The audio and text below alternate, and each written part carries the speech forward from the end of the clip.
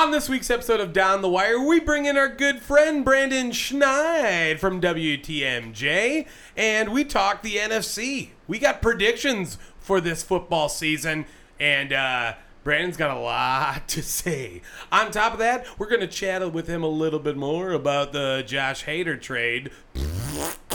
And me and Tom go at it with the AP Top 25. All this and more coming at you down the wire.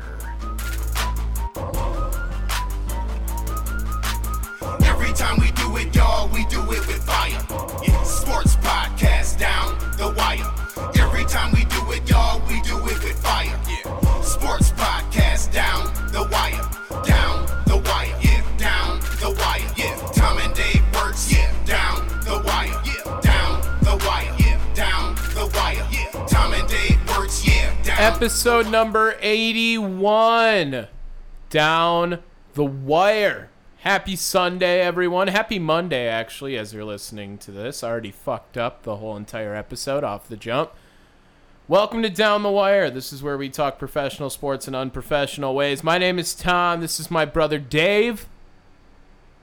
Happy Dia de los Muertos! I don't think it is. Well, I The thought Day I'd of the fuck Dead. up just as bad for you. Oh, all right. That's what we're on par now. Top we're of the on par. morning to ya! We're not in Ireland. We are based out of Milwaukee, Wisconsin, talking all things sports. Milwaukee, Wisconsin, and all things. Merry I said that. Festivus!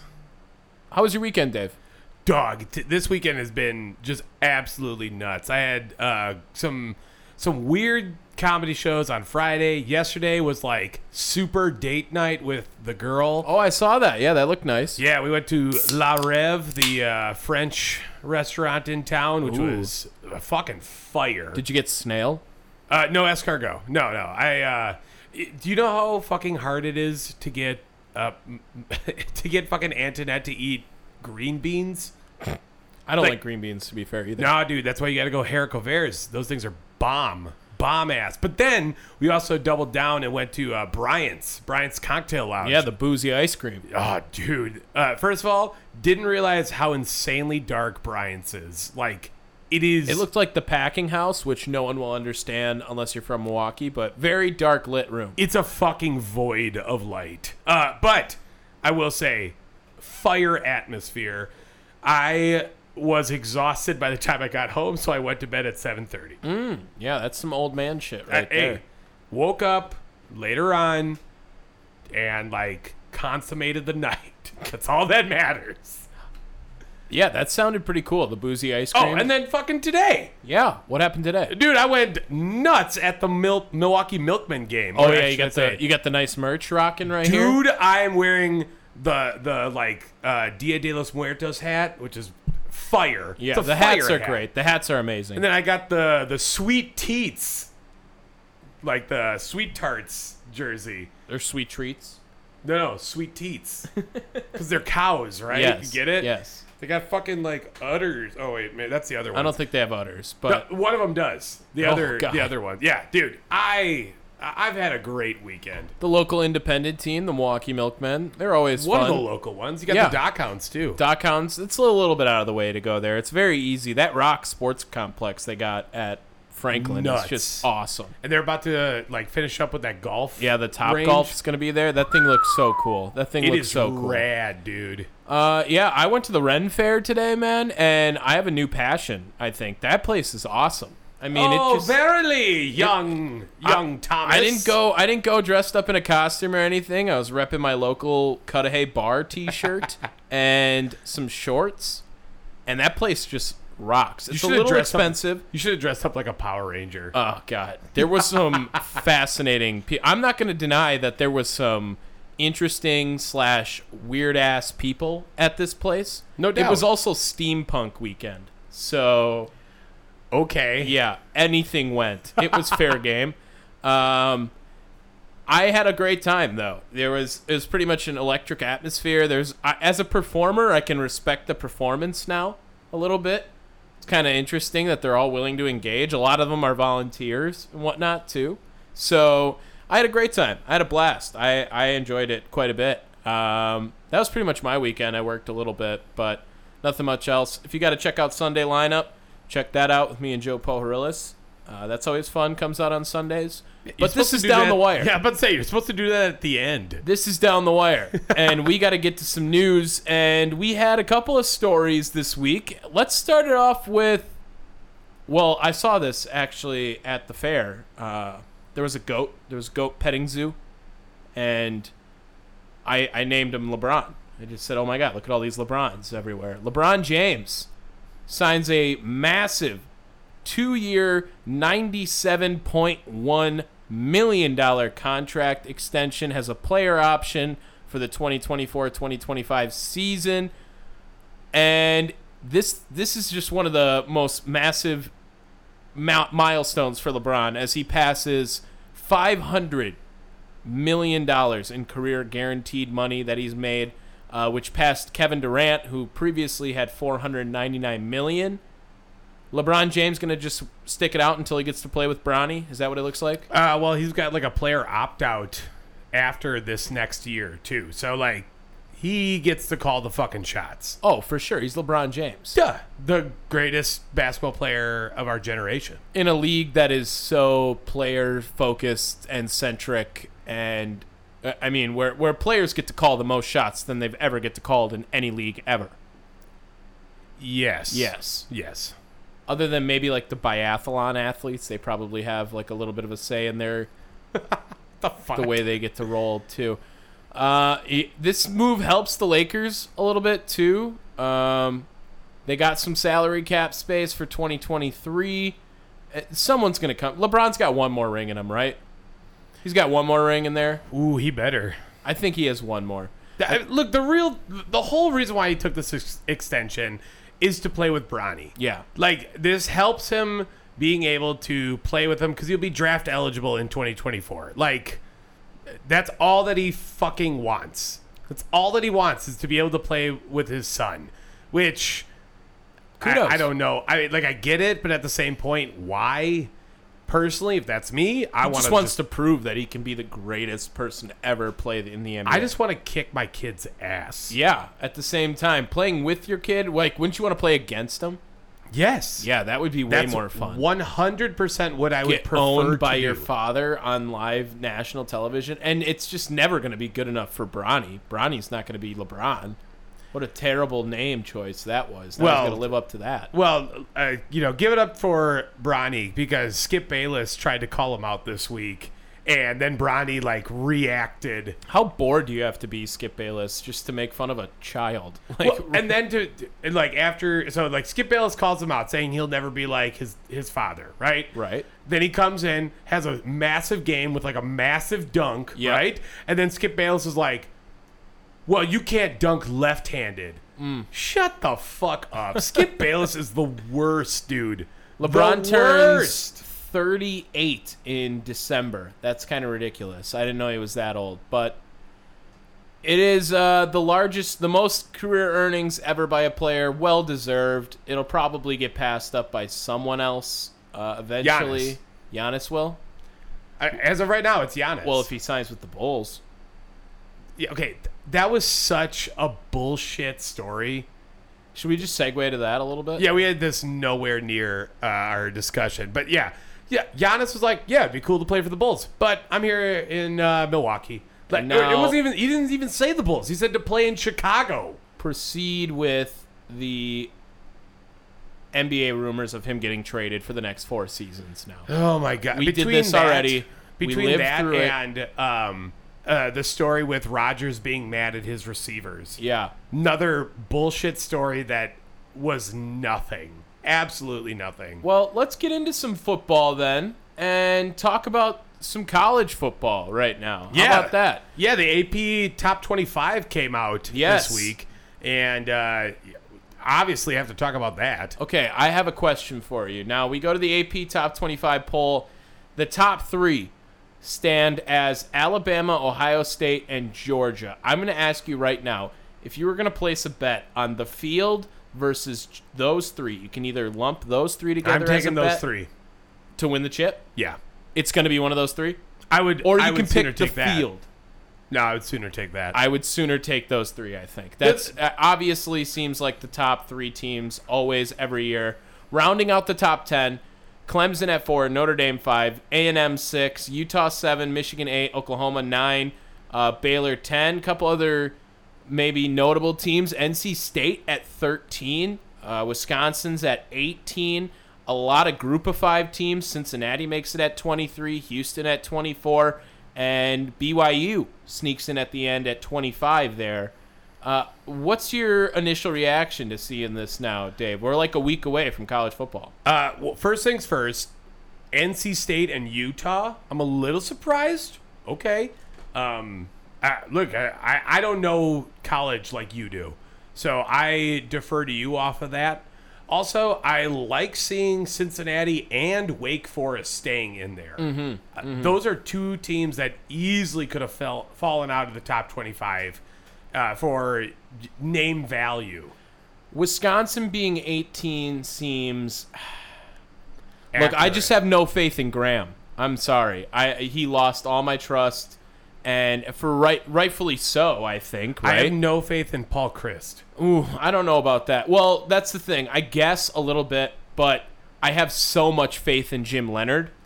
Yeah, he should be running this team. I really think Jim Leonard should be the next head coach of the Wisconsin Badgers. That's what I'm saying. The reason he's got it on lock. I think Paul Chryst can recruit better, though. Sure seems like Paul gets some good diamonds in the rough every once in a while. And sure, but you remember Jonathan Taylor was a 3-star? Yeah. Braylon Allen is a hometown boy. Sure seems to be doing really well. He got the Clemson transfer, Ches Malusi. Surprised to see Clemson all the way back up at 4. I know they had a really good second half of the season, but they recruit well. They recruit very well. And I will have to see how it all pans out. Getting close to this extended playoff, hopefully. What did you think of Oregon being so high up? 11. I mean, jumping up 11 spots as well. This is kind of showing that the Pac-12 ain't quite dead yet. It's not dead yet. It will be once Oregon leaves it. And that's kind of how I feel about Utah too, being at 7. These are some fairly high Pac-12 teams. Well, and interesting to see. USC does make it at 14, but UCLA, they're not in the top 25, and it looks like they haven't received any votes either. And it looks like they did 2 votes. UCLA got 2 votes. Why? Same as San Diego State, and 1 more than Nebraska. So keep that in mind. I don't know why you would think they would. UCLA would. UCLA doesn't recruit No, not like a that football for school, but they're the ones leaving, and it's because of Well, football. And even then, that was another story that came up this week too, is that they're having some troubles actually making this work. Yeah, because why wouldn't they? Also, I mean, Notre Dame, Ohio State, week 1, that's just an amazing matchup to start us off. That's how you get the fucking year off, like off to a hot Georgia, start. Oregon as well. That's going to be a absolute banger to watch. Illinois State, Wisconsin will probably win that one by 7. Arkansas and Cincinnati. Yeah, Kentucky, Miami. That's Miami, Ohio. Shit. Yeah, Arkansas, Cincinnati even. And Cincinnati, are they going to move to the Big 12? Did I hear that? Ooh, does that sound familiar? I don't know like that. They were going to be leaving? I don't know that. I think they should get their ass out of there too if they want to help recruiting as well. Is Bielema in Illinois? Where is he at again? Ooh, no, he was in Illinois, but I want to say, oh God, where is Brett Bielema now? It says football coach for his Wikipedia there. Brett Bielema. Oh, he is at Illinois. Yeah, yes. see, that's what I thought. Okay, he is still the head coach at Illinois. I forgot that he went back there. But, oh God, look at this bastard. Look at this guy. Are you kidding me? Oh, look at the chonk on him for Razorbacks. That's a man. He got even bigger. Oh, he's a big dude. Oh boy. Okay, so give me your predictions. Give me this Final Four. I mean, it's going to be pretty hard to not put these 3 in the Final Four. All right. If anyone gets out, it's Ohio State. Alabama, They can lose twice, probably.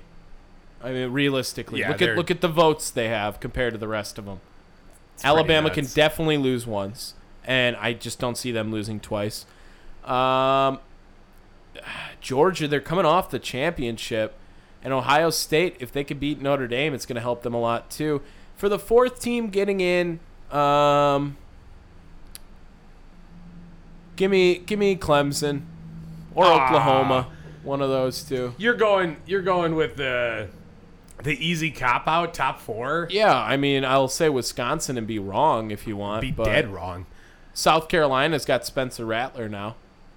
Hey, Yeah, remember him? Remember he existed? Okay, give me Alabama, Ohio State, Georgia, and then Notre Dame. I'm feeling Notre Dame this year. Notre Dame fucking sucks, man. I mean, they get to this point every year where they think that they are something, and they blow it when they can. But that's the same with Oklahoma. I just think the Big 12 bias will help you. Yeah, out and we'll there. talk a little bit more Notre Dame later on in this episode. But Ooh. I feel very good. And hear me out. I'm going to keep Bama, Ohio State, Notre Dame.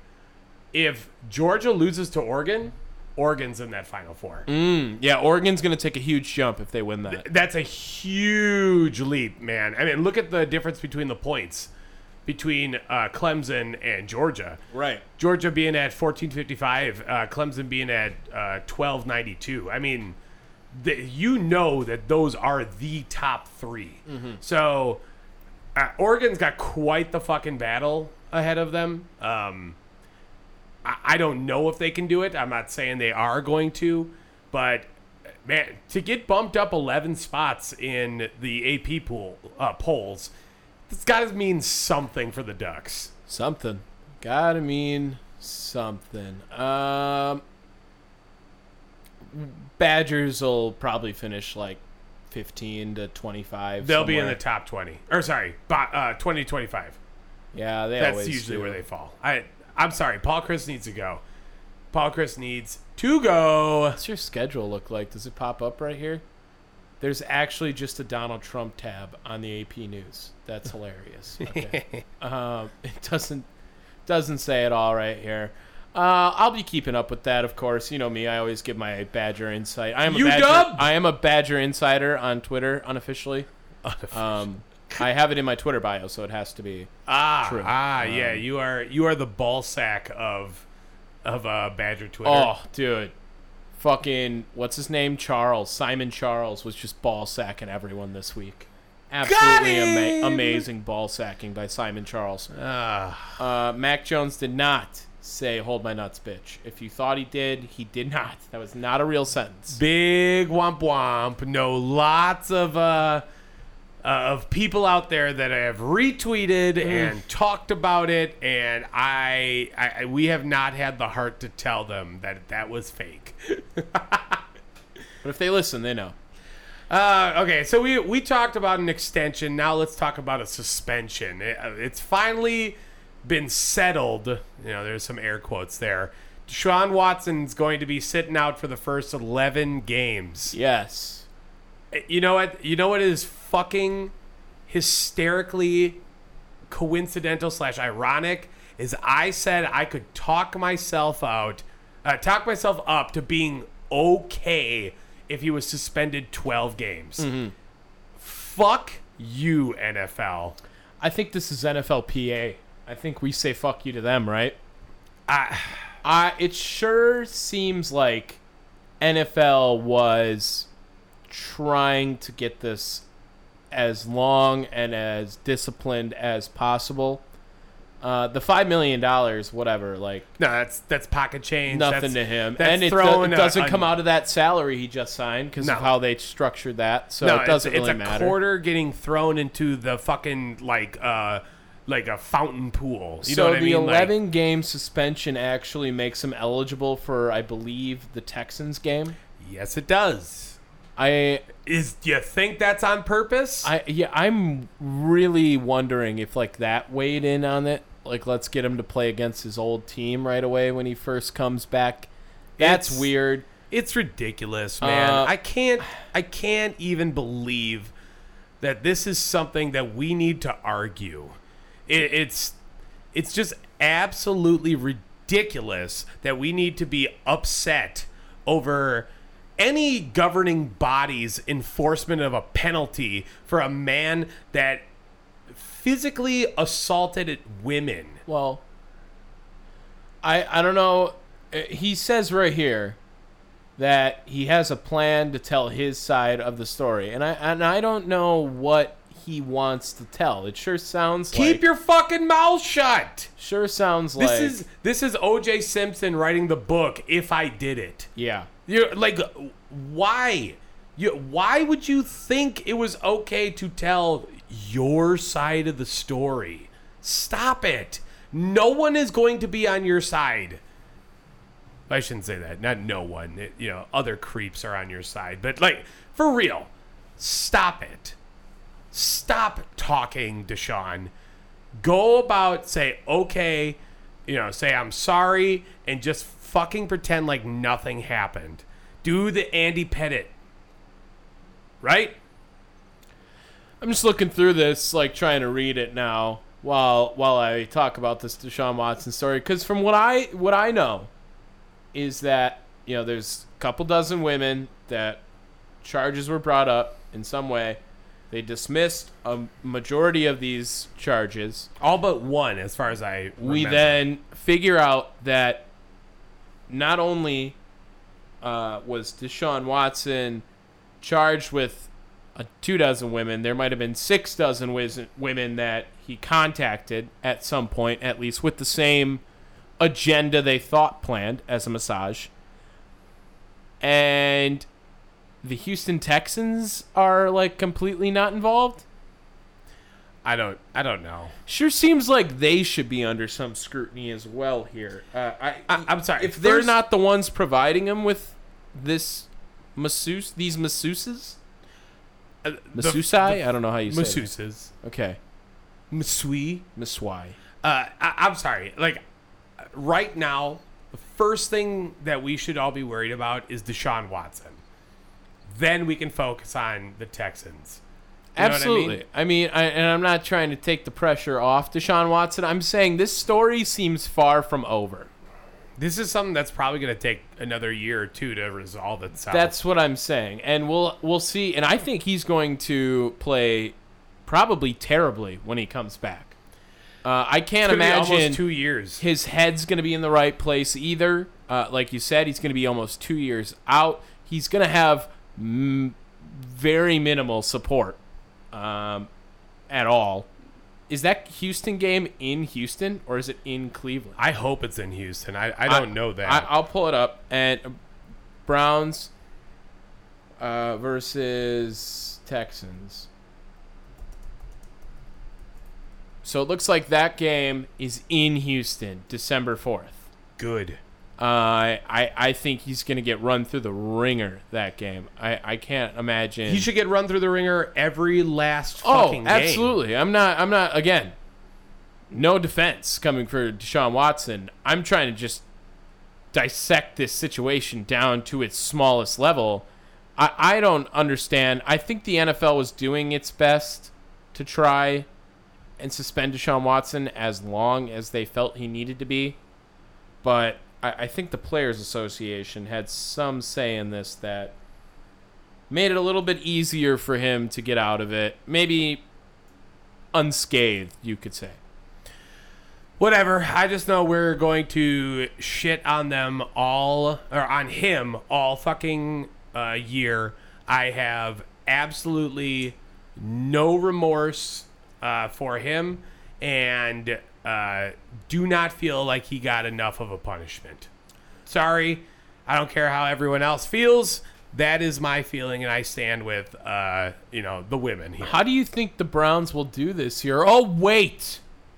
Why don't we just talk about it in the next segment? Oh, we have Brandon Schneedy joining us from WTMJ, my coworker, my teammate.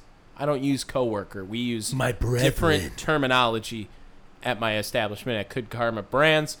Brandon was nice enough to join us. I don't even know how long it's going to be. We're recording this beforehand, but we're going to hop on, do our NFL predictions, talk a little bit of Brewers baseball. Josh Hader, what the hell's going on with him if you haven't seen that? I'll just get into it. Let's get to Brandon.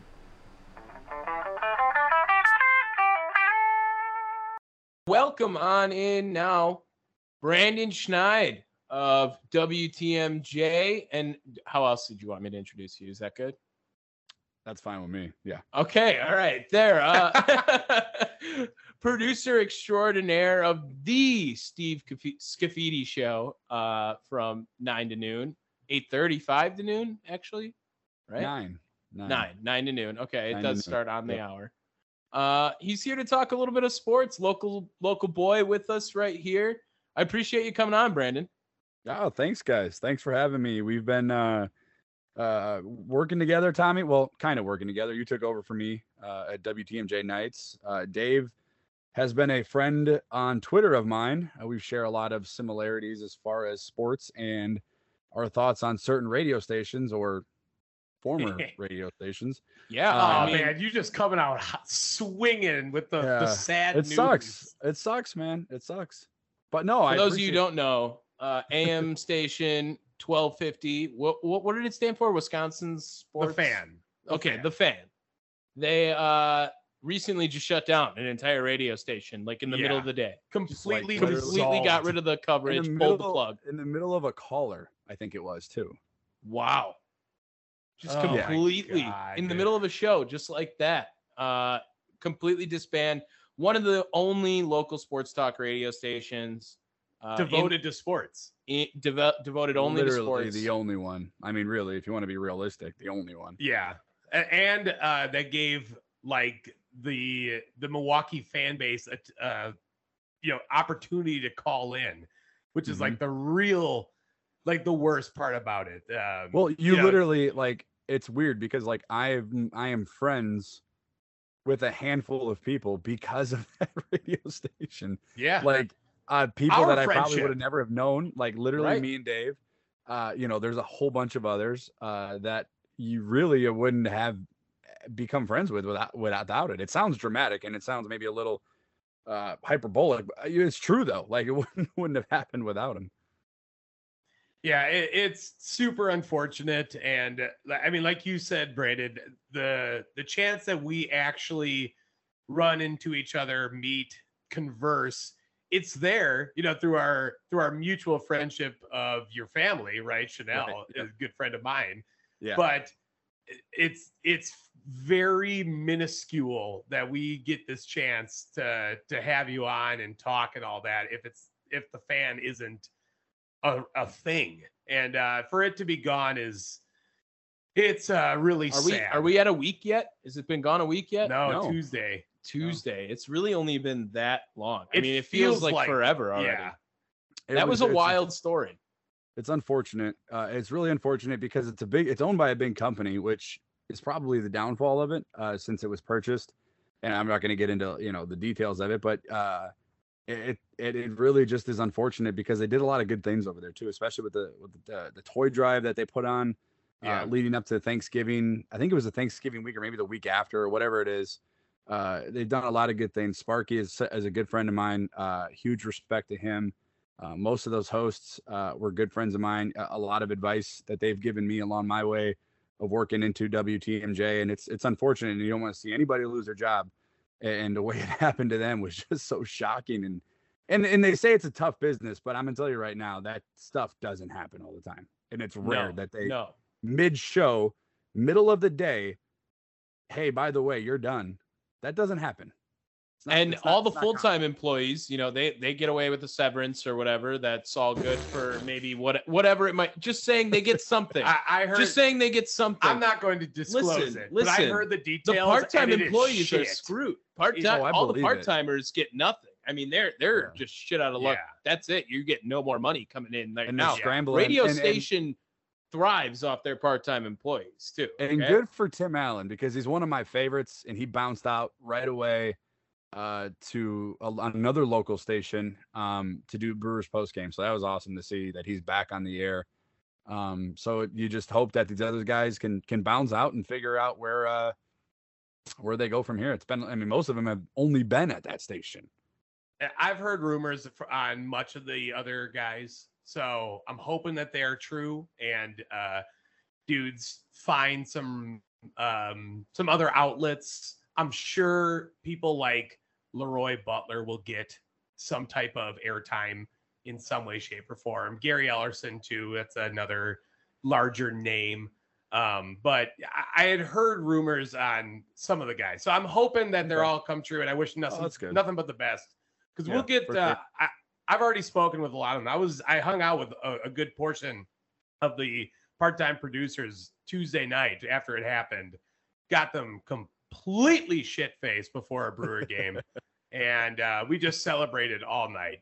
So I wish nothing but the best for them. Good. Well, good stuff. They went to some of them went to the game, some of them didn't. It's kind of hard to go to a Brewer game now. It's pretty painful to watch if you've been engulfed in Brewers baseball and if you were teased at the beginning of the year with this team, and to see how they've performed post trade deadline, post All-Star break in this month of August. It's embarrassing in a sense too. This is a team that after the Josh Hader trade, everyone was confused. Everyone was perplexed. And Brandon, I'll tell you right now, me and Dave were very much in the boat of trading Josh Hader. We wanted him gone. We thought it was going to be at his peak value. Our only caveat to that was we needed a bat. We wanted to get something. You know, I'm not saying we were going to package up Hader and Williams to get Soto or anything like that, but we needed Josh Bell would have been great. A Joey Gallo would have been something. You know what I mean? At least an effort to get a bat. And we were pretty pissed off when all of the prospects is what they were. Prospects, a lot of long-term projects for a team that seemed to be on a track to competing for a World Series at least. And guys that weren't even highly ranked.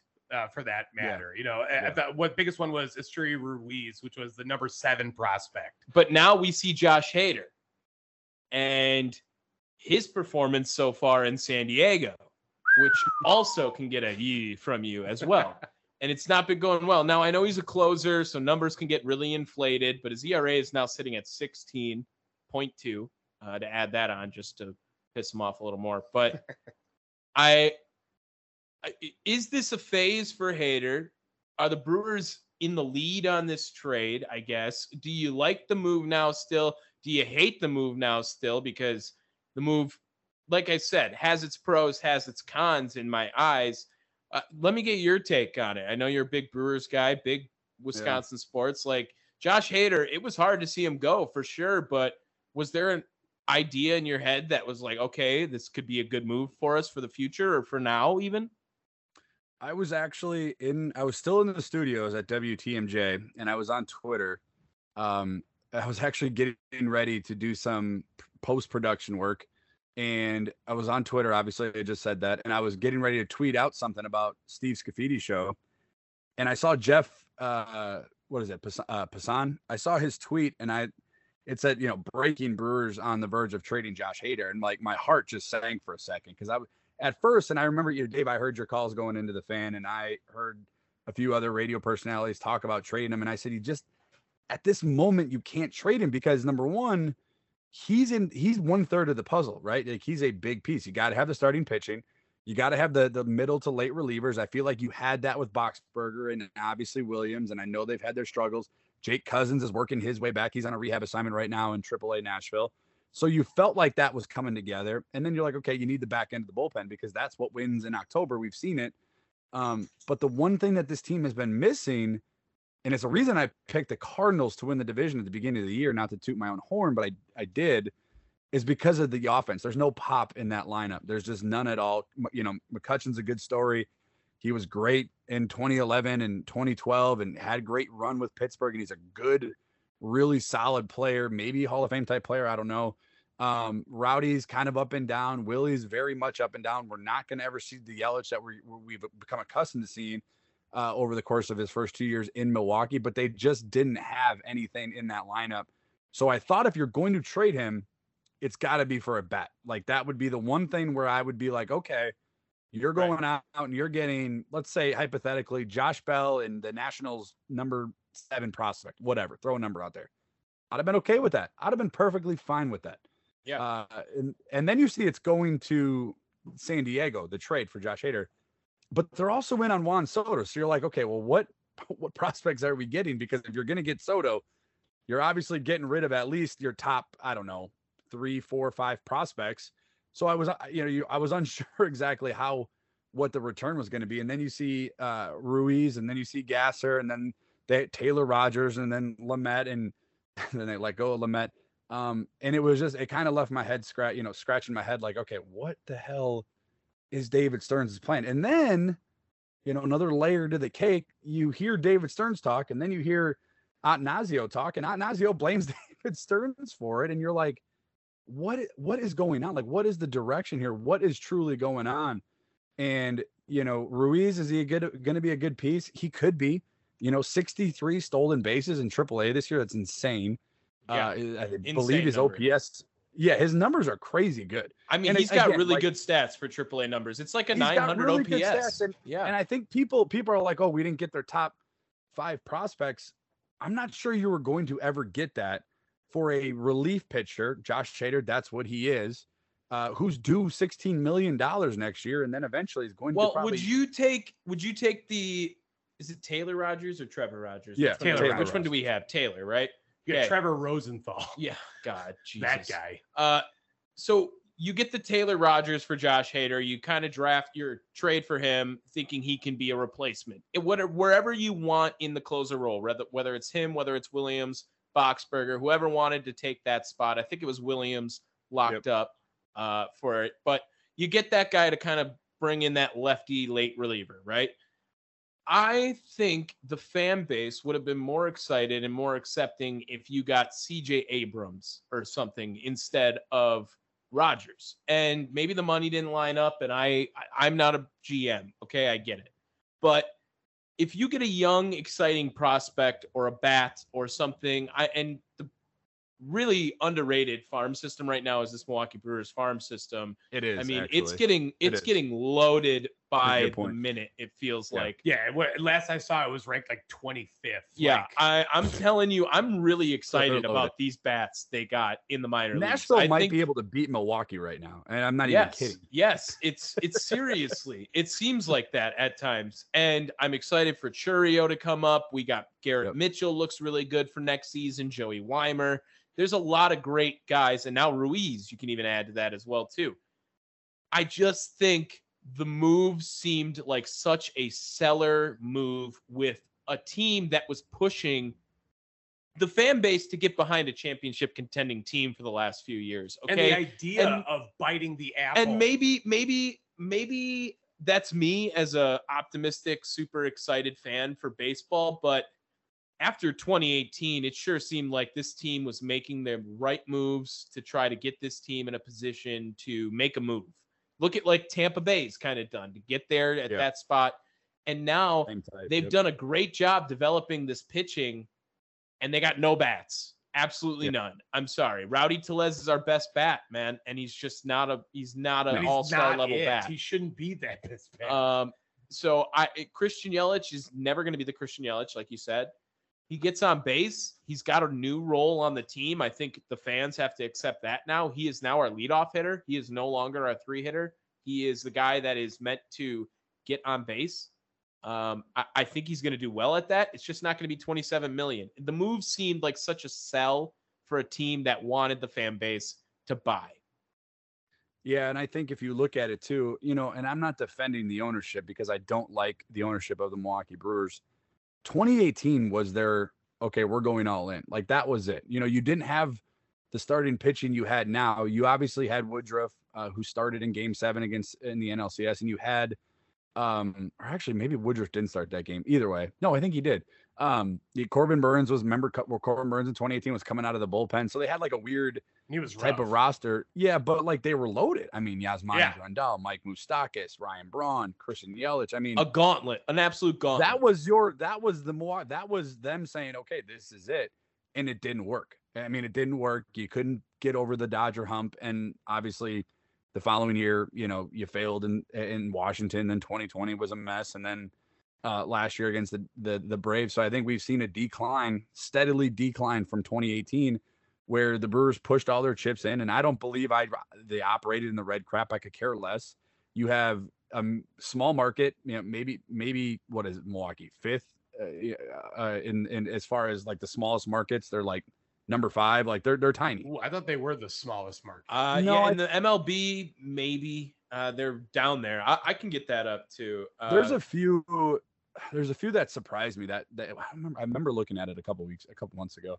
Either way, but you're always in the top 10, at least in merchandise. You're always in the top 10 in ticket sales. You know what I mean? I mean, people are camping out in February to get season tickets for the Brewers and opening day tickets. Like, you do pretty well. I don't want to hear the operating in red crap. But it was a seller mentality at that moment, because going into that trade deadline, you were 6-1 coming out of the All-Star. I believe it was 6-1 coming out of the All-Star break. I mean, you were in the driver's seat. And I said that was going to be a problem because of that offensive spurt that they had. They were going to be okay with their bats, which right. I mean, that is literally one of the worst possible things you can do for a team, is to have an offensive, run, I should say, right before the trade deadline. Having that, where you're, what would you say, 6-1 is freaking killer. It's I think bad. It's a psychological effect too. Devin Williams looked like somebody ran over his dog in the locker room. Like, he looked defeated, like physically and mentally just looked depleted. Like, the dude didn't know what to do. He's never been a part of a trade before.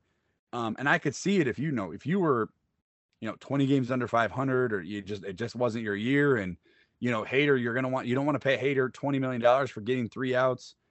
And look, I mean, hindsight's always 20/20. What is going on with Hader? I don't know if anybody's going to know, but if it turns out that that's just Josh Hader's prime is gone, he hasn't been the same pitcher in 2 months. If that's who it is, and you walk away and you got Ruiz and you got Gasser, and Gasser's maybe an Eric Lauer type pitcher, mid-90s fastball, maybe you're 3 or 4, and Ruiz comes in as a utility outfielder, and he can plug and play him kind of wherever. And he's one of those guys you can get on base and move him around and drop a bunt and move and put pressure on pitchers, then fine. But if Hader regains his form and he's back to being the all-star closer that we've been accustomed to, then I still think it's a bad trade. But these things always take a little bit of time. There's always a little bit. Right now, it looks like the Brewers are like okay with it, because Josh Hader's, like Tommy said, 16.2 ERA right now. Well, here's the thing. Even if Hader stays bad, right, this is still a loss, in my opinion, for the Brewers. I know you said, he's a relief pitcher, so how did you expect that? Well, let me give you another comparison. Aroldis Chapman was the best reliever in baseball a couple of years ago when the Cubs traded for him in their championship run. And you know who they got back? They got back the top prospect from the Yankees, the top prospect in baseball. So, to say that Hader couldn't have garnered that type of haul, I don't know about that. And especially Gleyber Torres. Yeah, Gleyber Torres. And especially Hader, it was better, or I guess at the time was better than Hader was on the best reliever run in a long time in baseball. He was on his Eric Gagne shit. I mean, he's the 3 of the last 4 years, the NL reliever of the year. I mean, this guy was lights out. I think the month of July probably hurt it a little bit, though. His ERA was over 12, and I think they're not going to come out and say, yeah, we've been shopping him around. I mean, Hader's been linked to the Yankees for the last 2 years, being traded. So I think he's been shopped around, especially when you had Devin Williams coming up, and he's a hell of a lot cheaper. But regardless, I don't know how much he was shopped around. I tend to think he was. And on top of that, to add to your point with Devin Williams, he almost didn't look ready to step up. I mean, he was scared. And well, that's also on the staff for not preparing. They should have told him at the beginning of the year that this could have happened. He wanted to be the setup guy the whole year. He had no intentions of going into that closing role. He did not look ready for it.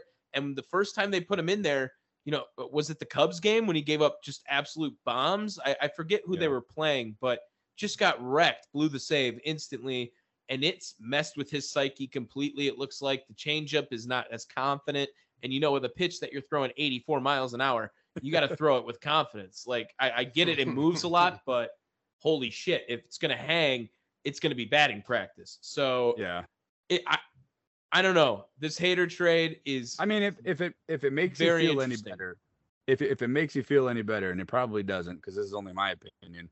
I didn't think they were going to win the World Series with or without Josh Hader. Yeah, I didn't think they were going to win a playoff series, to be honest with you. And right now, they're not going to the playoffs. So I really don't think it matters. And what's going to end up happening. So is Counsell out? Counsell's gone? No, Counsell's not going. No, he's safe.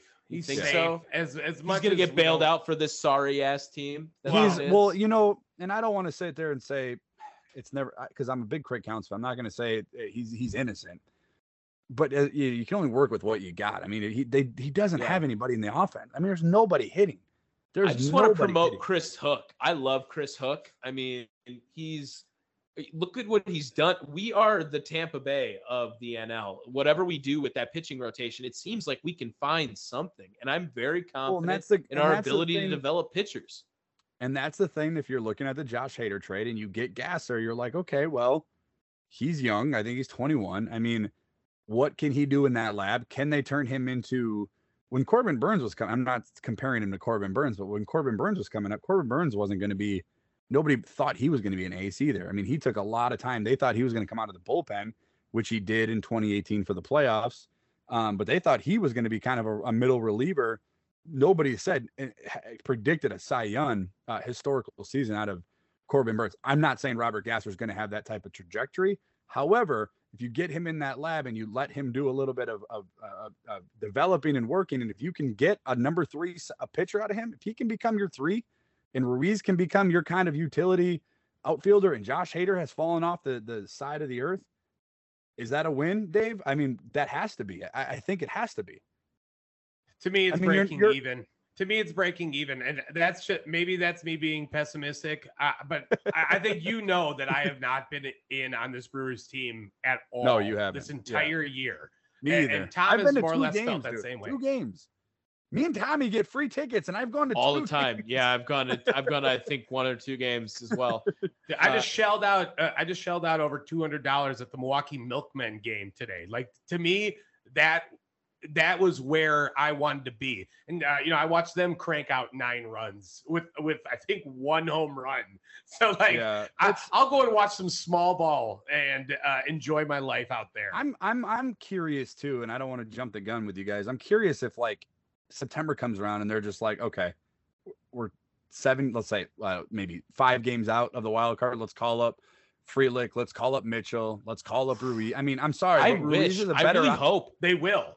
Ruiz is a better option than Tyrone Taylor, dude. I mean, I really want all those guys to come up. I would love the whole month of September. Bring them all. Get some spark into this team. I will guarantee. Like, that could just be some sort of story that gets a little people going, people fired up. Drury Ruiz comes up because he already has some major league at bats. You might as well see what he can do because his service clock has already started. Yeah, I bet you Sal Frelick does as well. I would love it, dude. He is on fire right now. Nuts. Is he batting over 400 right now? Yeah, he's on fire. And then Chourio, I mean, start him in Double-A next year.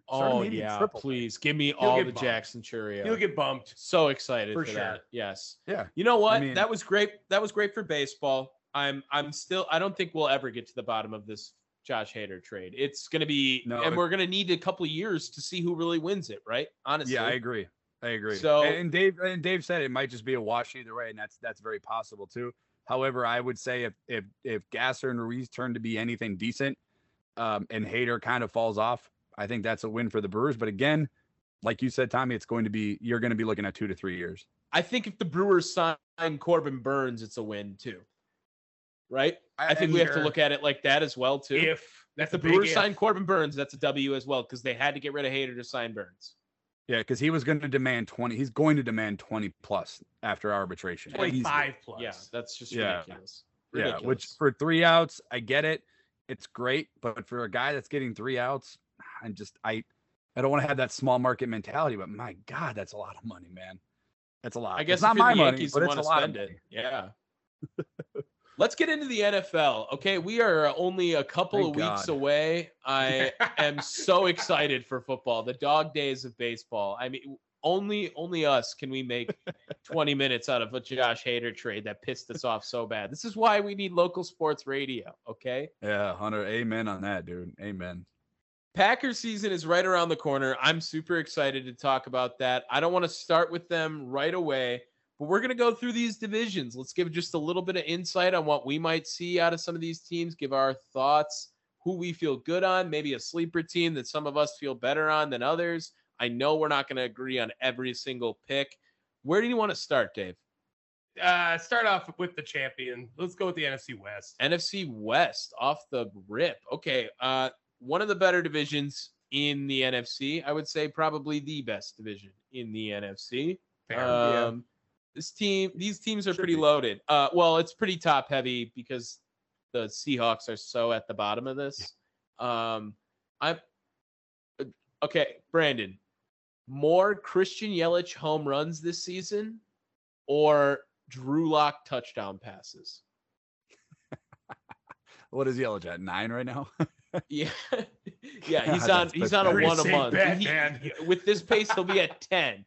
Now, Drew Lock is God. predicted to be the backup to Geno Smith this year, but that job has got to be up in the air. I can't imagine that that Drew's not going to be starting. He traded for him. I mean, I think, God, I can't believe Geno's still in the league. Like, whatever. Good for him. But Good for him. I think I'm going to go with Drew Lock touchdowns because I do think he is going to become the starter at some point this year. I'm gonna have to tweet out that Drew Lock. He's got a hose hype video again when he gets named the starter. That's one of my favorite videos ever. It's so great. The edits on that. This is going to come down to the wire. We did this last year with no hitters versus Pujols home runs, and it was getting really close. Like there was dangerously close. Well, then they banned the sticky stuff. Yep. Like we were gonna Yeah, win that spider bet tag. if they didn't Yeah. ban sticky stuff. There was like 7 no hitters and 9 Pujols home runs. Like it was really close. That's funny. That's going to be funny. ours this year. It's Yelich home runs and Drew Lock touchdown passes. Yes. So I think Seattle's at the bottom of this division. This Oh, yeah. team, they got their wide receivers locked up, but they have 0 quarterback ready to do this. I think they're tanking. I wonder if Pete Carroll's out after this year. This is an out to get him out of there, get a whole new start. But then we get to third. And when we get to third place, I think I'm going to put the San Francisco 49ers here. Okay. And I know this was the team in the NFC Championship game last year, but I think this quarterback situation is going to be really weird to start the season. Putting a lot of faith in Trey Lance in his second year, maybe he's got a big jump. If you want to trust Jimmy to start, which I don't think they're doing, his head's obviously not going to be in the right place. They've been trying to trade him all offseason. And I think that could cause I think their defense is going to be insane. I think they still can make the playoffs, with what don't 48 teams make the playoffs in the NFL yeah, playoff pretty format close now? Yeah. Looks like Yeah. the MLB playoffs. Yeah, it's something like that, right? I think it's 7 or 8 now. 7 make the playoffs. They'll definitely be in the contention for that and probably get that convincingly. But I'm not in love with their quarterback situation. Who do you guys have at third in this division? For me, it's Arizona. I don't trust Arizona. I don't trust Kyler Murray. Having D-Hop out for 6 games, I think it is going to play a huge factor. They still got a bunch of old-ass players that they're relying off of the fact that of their name value. I'm looking at you, J.J. Watt. To me, I don't buy into anything with the Arizona Cardinals. I think they're better than the Seahawks. That's fair, but ugh. Yeah, I'm gonna go with Dave on this one too, because I'll tell you why. Defensively, between Arizona and San Francisco, I'm not sure it's close, and that's why I give the nod to San Francisco. And if Trey Lance has a little bit of a jump, don't be surprised if they win the division this year, because Matt Stafford's not healthy, bad elbow, kind of need that to throw the football, and I think Arizona is just a team that we've kind of seen what they do. They start out really good. They started out 4-0, 5-0, 6-0. Last year it was 8-0. And then the Packers go in and beat them. Kyler Murray got paid. Is he going to be the same player when he comes back? I don't know. No D-Hop. J.J. Watt's pretty much done. The offensive line is questionable. Where's the playmakers coming from on the offensive side for Arizona? You know, they're a good team. I just think San Francisco is much better overall, especially. I'm not saying it's preseason, but Trey Lance looked pretty good the first couple of weeks this preseason. Look, he's a guy that Kyle Shanahan. If we get weeks 1 through 6, Kyler Murray for 17 weeks, like be careful. Yeah. You be careful. That team's going to be dangerous, right? And they bring in Hollywood Brown. I know a lot of people aren't too high on him, but the role he's going to play in the first 6 games, especially, is going to be huge. You don't know how he's going to react with that. Lamar Jackson cannot throw as well as Kyler Murray. He cannot. All right. That's a fact. That's why Kyler's already been paid. Now, I get it. The defense, I give the nod to San Francisco. I'm scared for Trey Lance to come out here. I can put more faith in Kyler week 1 this year than I can Trey Lance. I guess I can know more later. But right now, I think you got to take the edge on the team with the quarterback you like more. And I like Kyler Murray more than I like Trey Lance. And that's fair. I mean, he's more of a proven guy, and that's fine. I mean, we were talking about Kyler Murray MVP week 8 last year, you know? That's true. But I'll do that for the past 2 years. I'll still take I'll take coaching over Arizona on the San Francisco side. I'll take Kyle Shanahan over Kingsbury again, you know. I mean, just the cutest football being played between those two with all those motions. Arizona's had such a weird offseason, though, too. Like, Arizona's offseason's been weird, man. Like, first the Kyler Murray stuff where he didn't want to play, then he wanted to get traded, then he signed, but then he couldn't play video games. Then he played Call of Duty too much, right? Yeah, like it was. Then they were like, then Arizona was like, never mind, we're gonna take it out. It's weird. It's a weird vibe over there, and I'm not buying into him this year. Yeah, inmates running the asylums, Brandon. That's exactly what that is. And then that means all of us have the defending champs on top, the Los Angeles Rams. Matt Stafford, Cooper Kupp. I mean, just cap Aaron space Donald. up the ass everywhere. I don't know how. Stupid talented. Yeah. Yes, an Fuck amazing them team. picks. A very fun team to watch. And shout out to Cooper Kupp for just being a fantasy god last year. I mean, loved having him on my team. It was amazing. Do you think these guys have a chance to repeat? Do you think they are one of the top teams in the NFC right now and maybe the favorites to be back in the Super Bowl? It all depends on Matt Stafford, I guess, really, with the elbow. You know, again, it's going to sound weird. Green Bay gets out of divisional round. I think Green Bay wallops LA in Lambeau, just like they did 2 months prior to that in November. Again, it doesn't matter because it never happened, but they're a good team. If you can get them away from LA in the winter, I think they're a different team. But they're talented. They're well coached. They now have unlocked that championship mentality, and they're going to be a tough out no matter who they play this year if they can remain healthy. If Matthew Stafford's healthy, I'd give the nod to LA. If he is banged up all year and he's in and out, or he misses the first couple of weeks, I'm not even sure if he's practiced yet, then I'm giving the nod to San Francisco. Well, I mean, that comes down to every team, though, is that health factor. There's always one team that just completely eats it with injuries. I could easily see it being the LA Rams. They're an old team, man. They're not very young, and all of their star players have some seasoning on them. Even dudes like Cooper Kupp. So if they end up staying healthy, hell yeah. I mean, give them the fucking nod. But man, there's a lot of injury-riddled dudes on that. So I still think they win the division, but I wouldn't be surprised if they end up being second. Yeah. Let's get us to that's how go ahead. Finish up. No, you're good. I agree with Dave. Yep, you're good.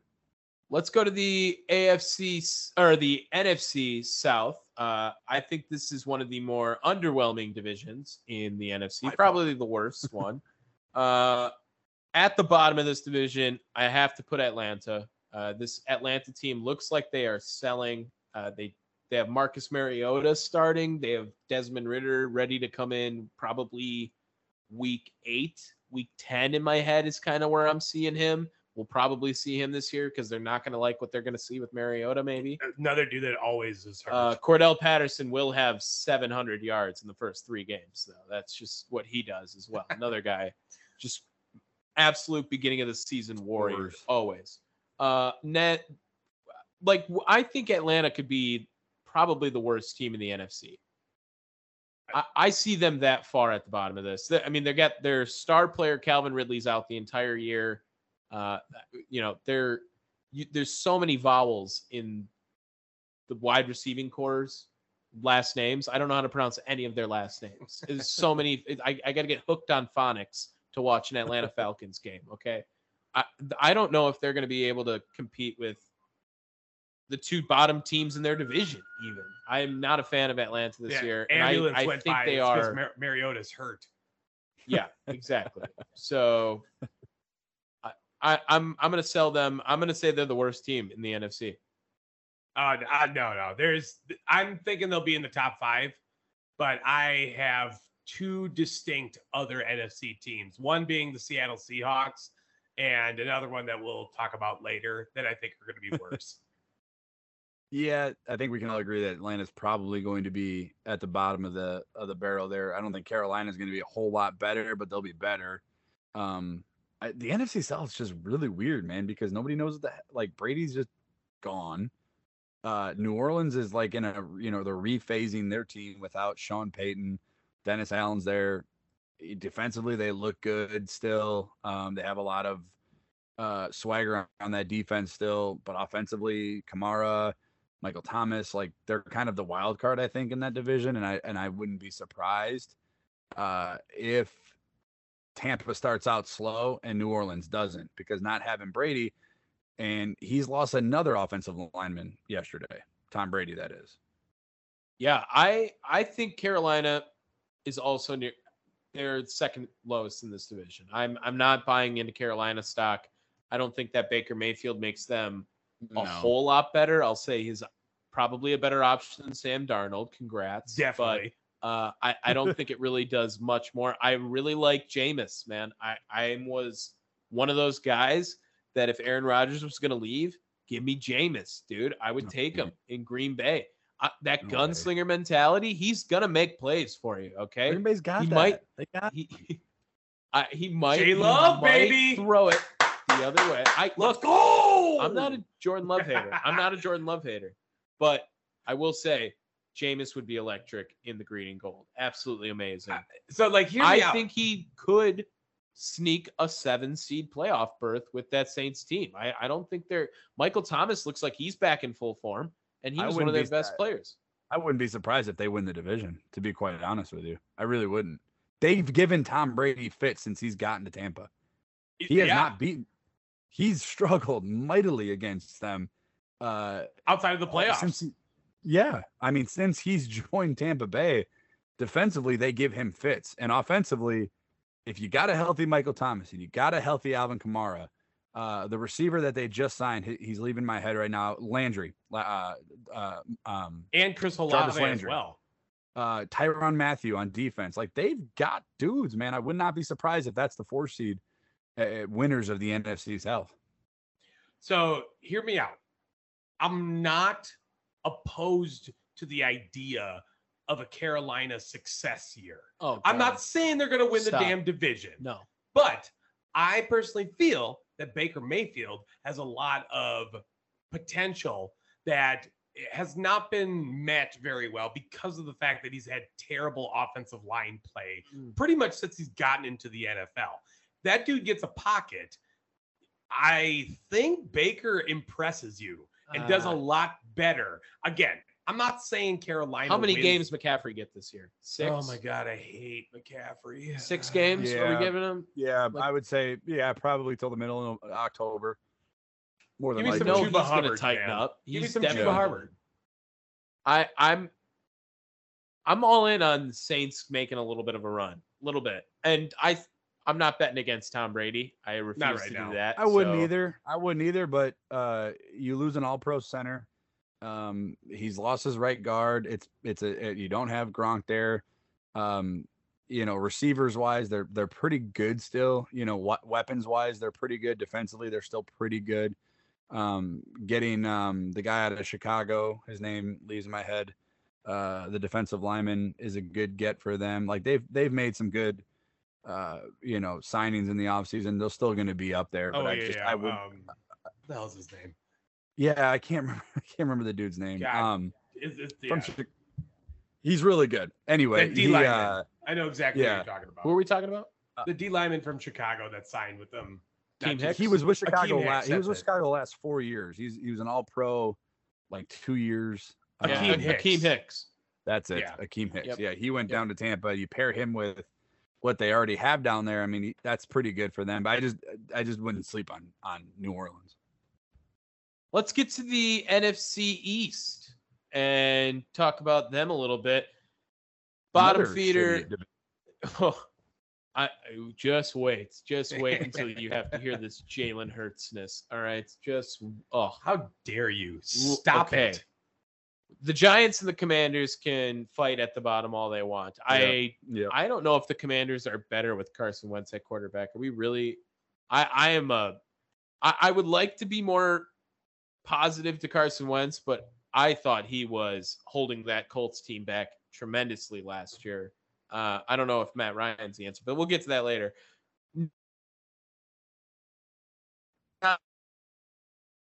Of the NFC. Is that your other team, Dave? Oh, that's the bottom. Yes. That's the one I'm not. Oh, God. Daniel Jones is trash.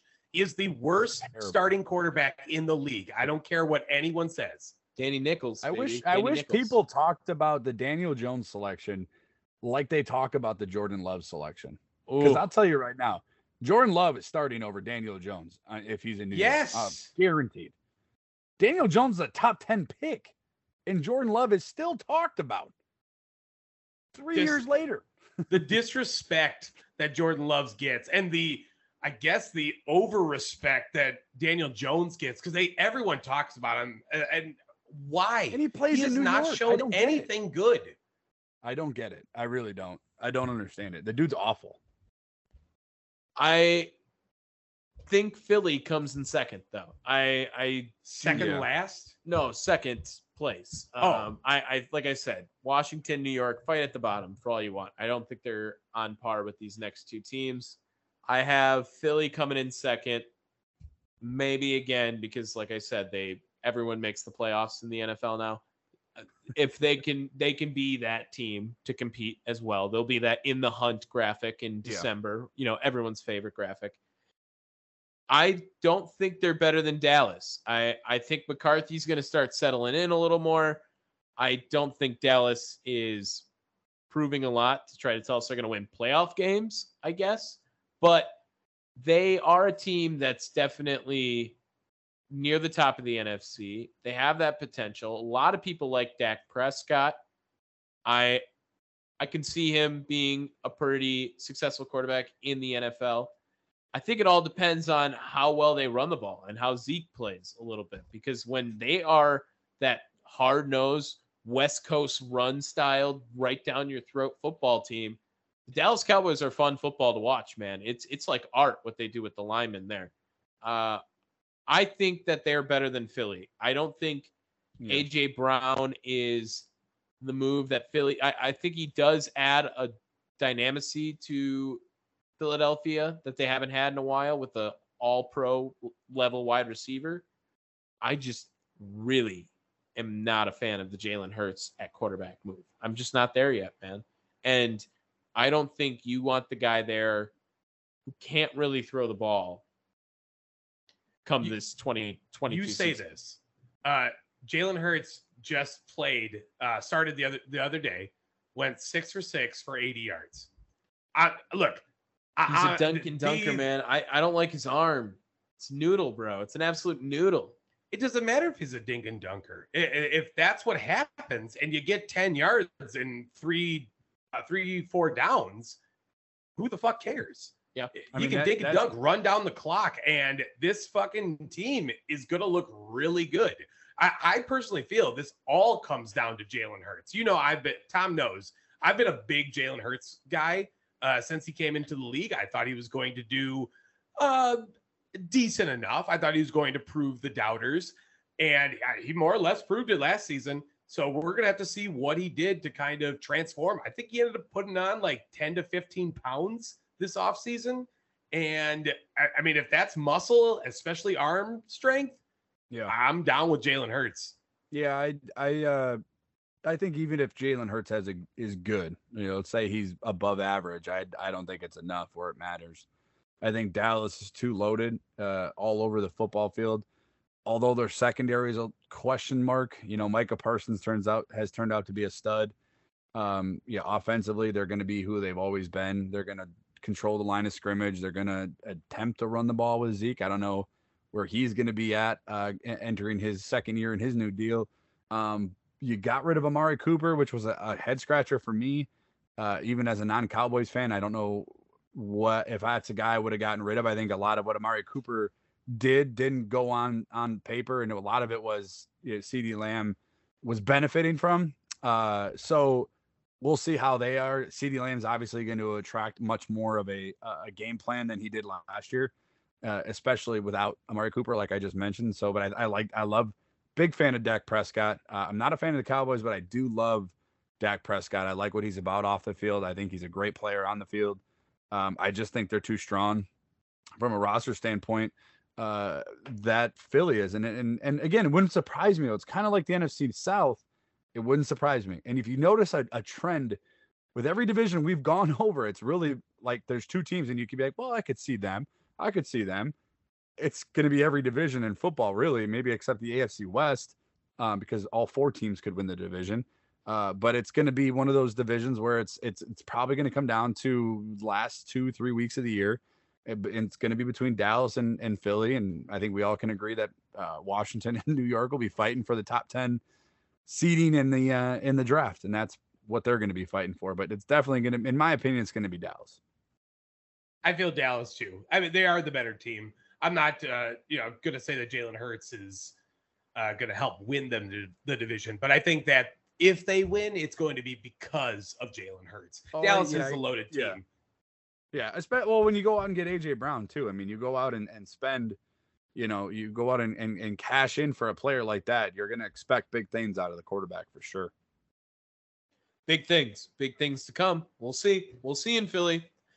Those fans are brutal. They're brutal. They'll chase him out. They will. They'll do it. NFC North, our Green Bay Packers kind of own this division as of late. Starting at the bottom, the Chicago Bears, man, this team might have the number one overall pick. They could also be at the bottom, I guess, too. They're rough, man. I don't know if Justin Fields is their guy, if they like what he's doing down there. There's mixed feelings, I think, about Justin Fields. Last year didn't give you a whole lot of hope, I think. And what do they have to be excited for other than that? Their best player doesn't want to play there anymore, and you can't really build a team around a middle linebacker anymore, I don't think. Not the 80s. This Bears team, man, this could be the worst Bears team we've seen in a while. I think they're at the bottom of this division. I hope so, because I hate them. Should put it lightly. I do hope you're right. I just don't know. I don't know, because Justin Fields is the wild card, and he had 7 touchdowns to 10 interceptions last year. He played 13 weeks for them, most of the year, a good chunk of the year. Offensively, Kmet is decent. Darnell Mooney is good. Mooney is very fun. I'll admit that. I like watching David Darnell Montgomery's Mooney. a back. They got more weapons, I think, I think they got more weapons than people want to give them credit for. Defensively, they're kind of up and down too. They've lost, defensively, they used to be, that's what carried them. Jackson in the secondary, and they got, what's his name, that they drafted in the second round last year. I mean, Brisker's got a thumb injury. He's out possibly until week 1 now. Their second round draft pick this year. They're kind of a weird team. Their offensive line sucks. Like it's bad. Can Justin Fields even survive? Like if he plays a full year, can he survive? Because I guarantee you, Green Bay in week 2 is going to EAT that line. They are going to eat them alive in week 2, and it's going to be fun to watch. But Detroit's the other, like, everybody's like, oh, I love Detroit because they're watching them on Hard Knocks now. And Dan are Campbell, you watching them on Hard Knocks though? I haven't watched it yet. I like watching it when it's done so I could just binge the whole thing. Yeah. So I haven't watched them yet. But they're like another team, like so good. Like, what do you do with Jared Goff's not going to win games, right? Like, oof. But Dan Campbell might.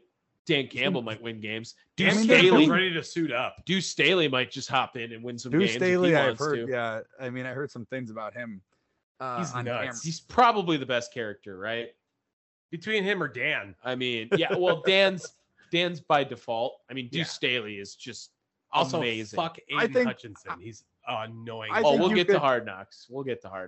I think you could put Detroit in Chicago and just flip a coin. I mean, I think Chicago is going to be better than Detroit, but again, it wouldn't surprise me if it was the other way around. I just think there's more talent on Chicago than people, tend to realize. I was big on Byron Pringle. I've said this for the past year. I think that is a guy that has far more to prove. I don't know if you see it in Chicago, but I think that's a guy that could be a missing piece for a team. I love Darnell Mooney. I think he is really damn good, but he's, again, in that category of it's unfortunate you play for Chicago. But like Tom says, Roquan Smith does not want to play. He's playing that now. Dude, well, we'll have to wait and see. For now. He's back to practicing now, but yeah, I agree. And Robert Quinn is going to be the top midseason trade target up until the deadline. I want to put Detroit above them. I really do. I don't think Detroit is going to come out and surprise anyone with a run at the division or a second place finish for that matter. I think they're a 7-win team, maybe on their best day, in their best year. I love Amon-Ra St. Brown. I think he does add a lot to that offense. Jared Goff, I don't know. Love him. He's not the guy, I don't think. It's definitely not David Blau. Oh boy, David Blau. That was a rough Hard Knocks reference right there, if you watched that already. And I think they got a nice run game too with Jamal Williams and DeAndre Swift. That dual game they got. Hawk can do a lot too. The defense, we'll have to see what it can do. They drafted heavy on the defensive side. They're going to have Dan Campbell in their corner, giving him the best halftime speeches. And I mean, just getting you fired up to run through a wall right now. This team, I get it. They have nothing to prove, but they also have nothing to lose. So I am super excited to see this Detroit team. They have a fun offense and a sneaky defense. Yeah. Watch Hard Knocks, Brandon. That's all we got to say. Watch. Yeah, I definitely will. I absolutely will. I like watching it at the end of the year. It's always good to see the inside. I like when the Hard Knocks is doing now, where they're doing the series in the middle of the year. Yeah, Arizona Cardinals. Is that this year? That'd be good. Yeah. Oh, that'll be good with D-Hop probably too. That's all they've been showing on there as well. And then I think Minnesota's still the second place team in this division. I'm sorry. I'm not ready to forfeit. I get it. Maybe that's the homer in me again. But dude, no way that Minnesota is coming out and winning this division. I like what they got with Justin Jefferson. That's a hit, of course. Dalvin Cook and Madison, they do a great job running the football. It doesn't matter who's back there. They're going to be good at running the football. How much faith do you put in Kirk Cousins, though? I am probably one of the more honest Kirk Cousins stands there is. I'm a pretty big fan of Kirk. Yeah. I think he is. If you're going to ask me, Kirk Cousins all as good as Dak Prescott in my eyes. They're the same level player, at least they have to be. And some people think Dak's the future, and other people think Kirk is a liability. I get it. He doesn't win the big games. He's kind of broken that stigma a little bit last year. He got them monkey off his back. I think he can bring this Minnesota team to the postseason, though. This is a team last year. You got to remember, I think only 2 of their games were not decided by a possession or less last year, and one of them, Case Keenum was there, or not Case Keenum, Sean Mannion was their starting quarterback for the game. So can't really blame him on that one. This is a team that definitely can make some noise in the NFC. I don't think they're better than the Green Bay Packers, though. I mean, I think, to me, as much as Minnesota has, you need to look at Green Bay and realize that they just have more. I think they got the better quarterback. They got the better running back core, in my opinion. Mm-hmm. I realize that Dalvin Cook is probably the best running back between, both sides, but I'm not ready to give, Madison, a higher nod than, the rest of that, the Packers locker room. Okay, sure. They got a better wide receiver core. Who cares? The line, I think, is still better, even with this garbage line that the Packers have right now. Defensively, I think they mopped the floor with the Vikings. They got nothing. You should talk about that, Brandon. Talk about this Packers defense. Is this the best Packers defense that we've seen maybe ever to start a season in Green Bay? At least with the hype. Well, what is it? 7 first-round draft picks right now. Nobody under the age of 29. I mean, it should be. It should be. On paper, it probably is. But again, we don't know really anything outside of training camp, and the offense has struggled. Now, you get reports out of the training camp that the offense is struggling. Now, is that the offense struggling because they have 2, 3, 4 young guys catching the ball, or is the defense really good? There's no Davante Adams now. I wasn't necessarily a hater of that trade. People hate that trade. I didn't care for Davante Adams one way or the other. Great player, sure, but they didn't win with him. He wasn't a guy that I didn't care if they traded, and he didn't want to be here. And you got a first-round draft pick. And if Quay Walker turns out to be a dude, again, kind of like the Josh Hader thing, that's a win. Especially with what they paid Davante. It should be the best defense because you've invested a lot of money into it. You talk about Devondre Campbell. Are you going to re-up Adrian Amos, who I think is one of the best safeties in football? You've spent multiple first-round draft picks in the secondary. Eric Stokes, Jair Alexander. You just signed Jair Alexander. It's a lot of money. Kenny Clark, that's a lot of money up front. You went out and got Jaron Reed. You spent a few draft picks, TJ Slayton, Devontae Wyatt, out of Georgia this year. I mean, you've invested a ton of money and energy and resources into this defense. It should be the best defense, but we all know that Green Bay, just for whatever reason, defensively can never get out of their way. So we'll see. I mean, it is the biggest question mark I think I have for the defense is Rasul Douglas fast enough to play the slot? Because that's where they're going to put him. Is he going to be able to match up with, let's say the Bears, Byron Pringle? Are they going to be able to match up with him, step for step? That's going to be the question mark I have. Obviously, safety right now is a question mark. Savage with the hamstring injury. They just lost Vernon Scott on Friday. I don't know the severity of it, although I don't think it's severe, but nonetheless, your depth is going to be tested in the secondary, at least in the safety position. Offensively, I think the biggest news out of training camp, outside of Romeo Doubs winning the hearts and souls of all Packers fans, is you got your 2 workhorses in David Bakhtiari and Elton Jenkins. David Bakhtiari being pulled off the PUP list as of 4 hours ago, 5 hours ago, whatever it was. And Elton Jenkins, who are both coming off torn ACLs, completely in different years. But those guys coming back are going to be what swings this division into the Packers' favor. Because if you didn't have those 2, I would say Minnesota probably wins the division because Green Bay wouldn't be able to do what they need to do to be successful in Matt LaFleur's offense, and that's run the football. And if you got those 2, we've seen this training camp, Green Bay struggled to run the football because they like drafting athletic offensive linemen, which is great. When you're pass blocking, when you're trying to move the trenches, As much as I like Royce Newman and Zach Tom, they're not going to move a whole lot of people. But Elton Jenkins and David Bakhtiari are two different animals. One's an all-pro. One probably should be an all-pro, who's a pro bowler. You get those two guys back. Josh Myers looks the part. He's back healthy. He's a monster. You obviously got John Runyon Jr., who's another one who I'm a huge fan of. Brian Gutekunst knows how to draft offensive linemen. If you get those guys back, your offensive line is intact. You got your horses in the backfield. Aaron Rodgers has got something to prove this year. If you're a non-Packer fan, and I know you guys are, if you don't think Aaron Rodgers has something to prove this year without Davante Adams, there's a brand new chip on his shoulder to match the other 20 that he has on there.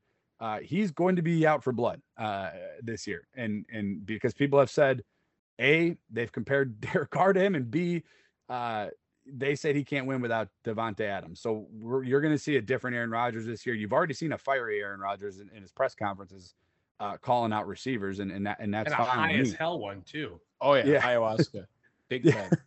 So I think it's gonna, if Elton Jenkins and David Bakhtiari, that's my wild card. If those two guys are good, then you're fine. You're the division champions. If they're not, if David Bakhtiari still takes to week 4, maybe 5, maybe 6.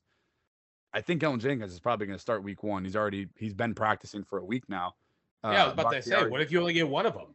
I'm still pretty high as long as you get Jenkins. I agree. I think I'm going to be honest with you. I think Jenkins people are going to laugh at this. I think Jenkins is the better offensive lineman, period, than David Bakhtiari.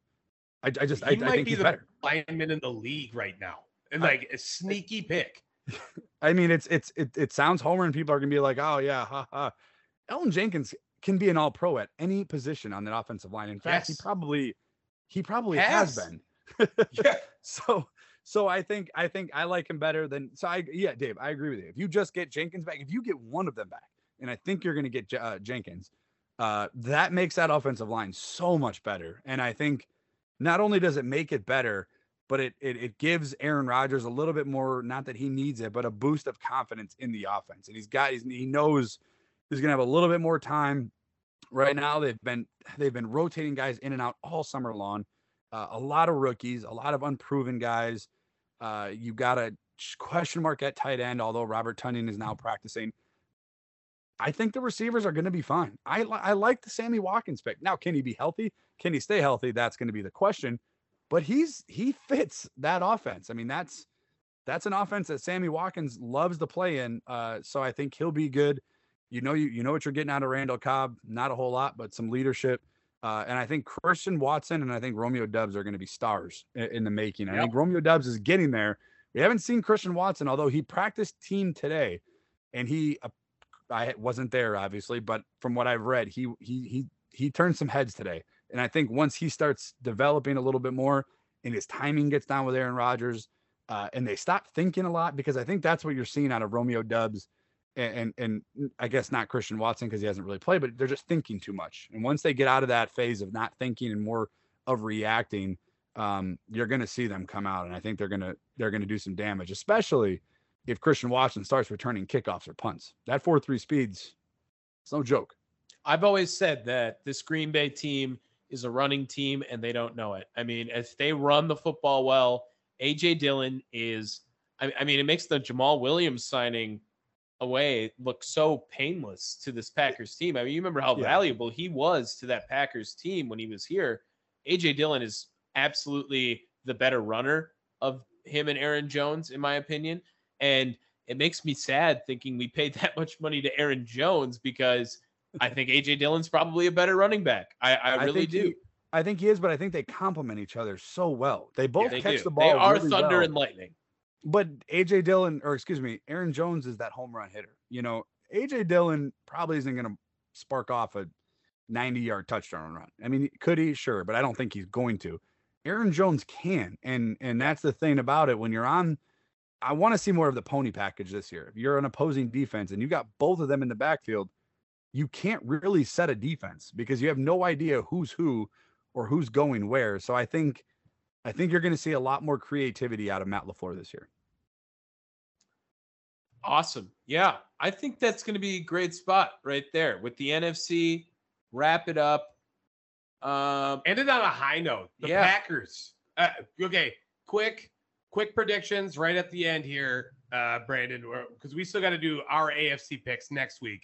But who do you got in the Super Bowl? You're putting me on the spot here, huh? Damn straight. Oh, of course. That's how we do it.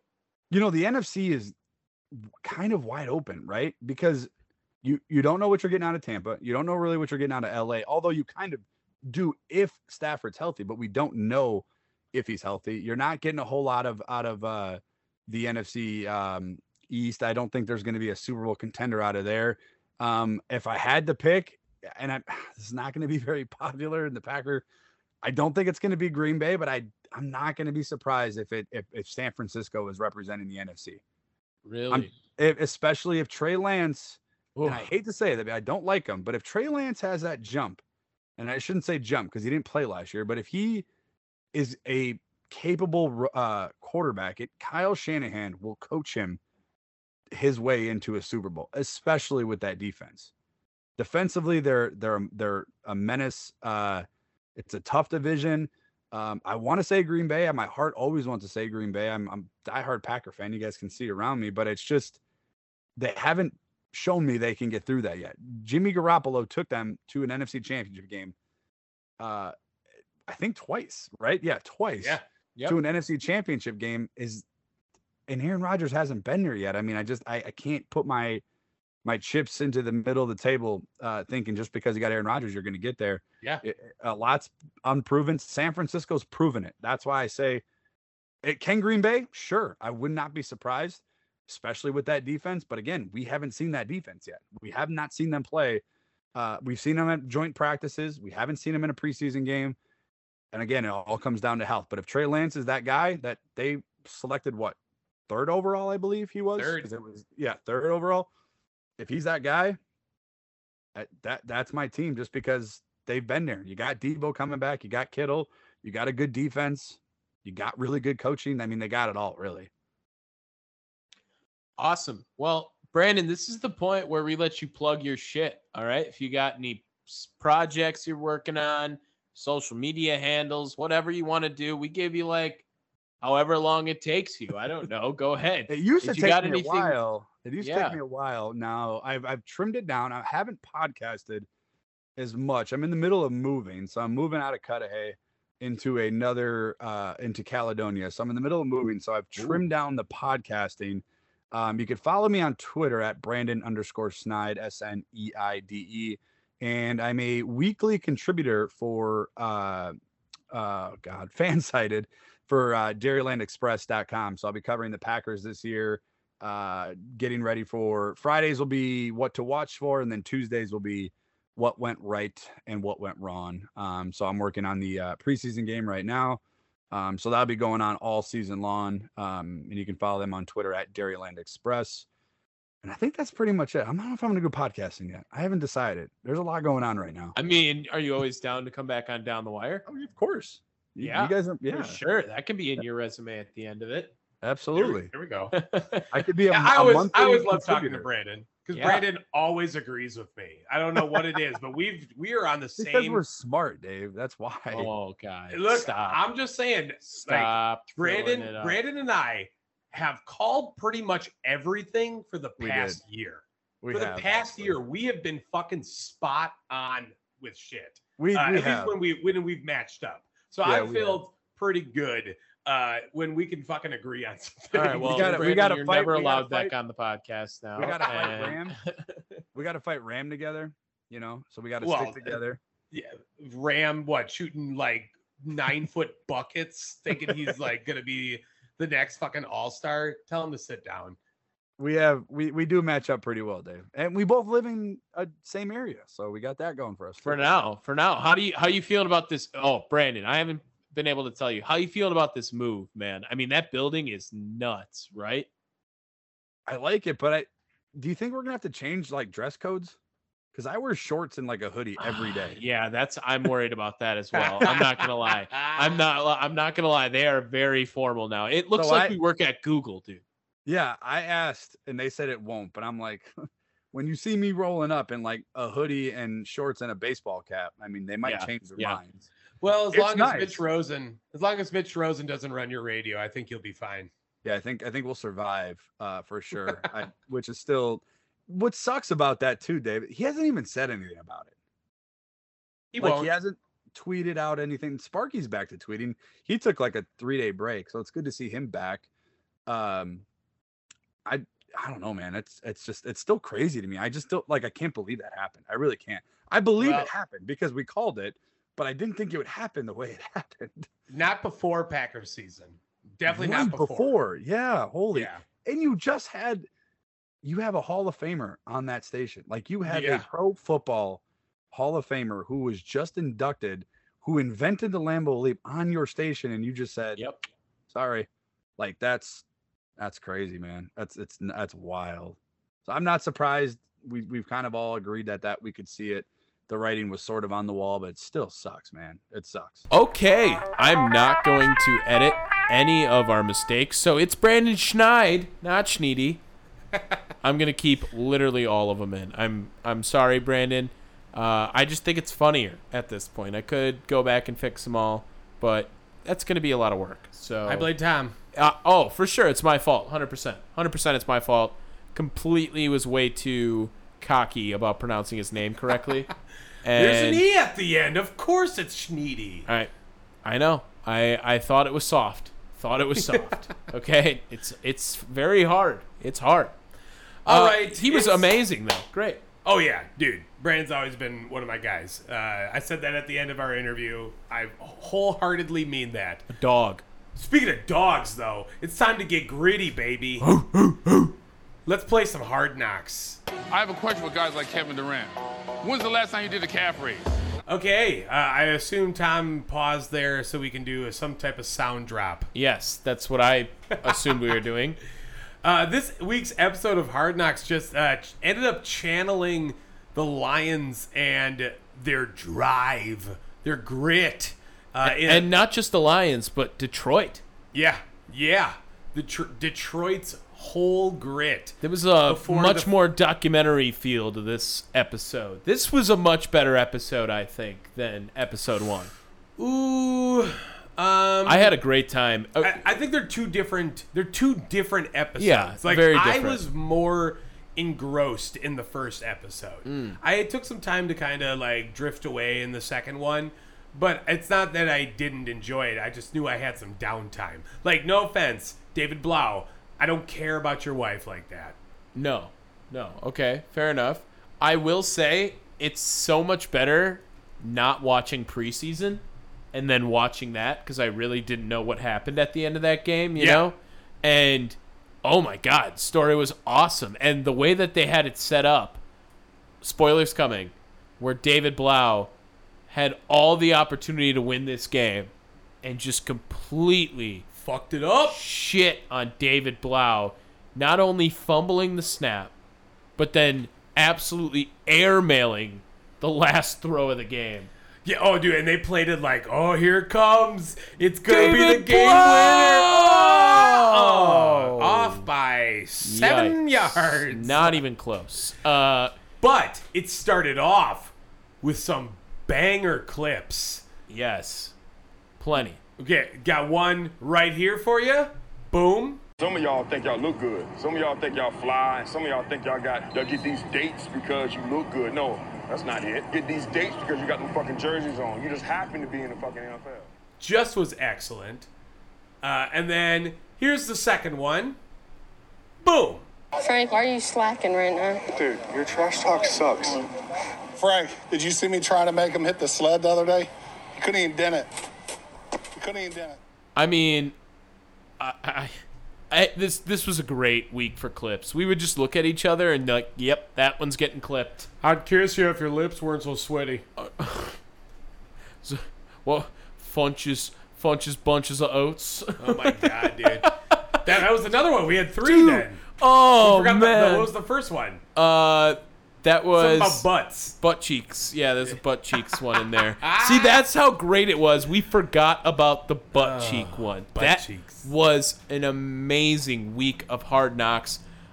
Deuce Staley, Aaron Glenn, they're electric. We saw the Hank Fraley shit talking at the end with his kid. Yeah, Bo Fraley, right? Just absolutely his name is Bo Fraley. I am waiting You for knew that. someone to deck Bo Fraley. Just like, hey, what up, bitch? Poof.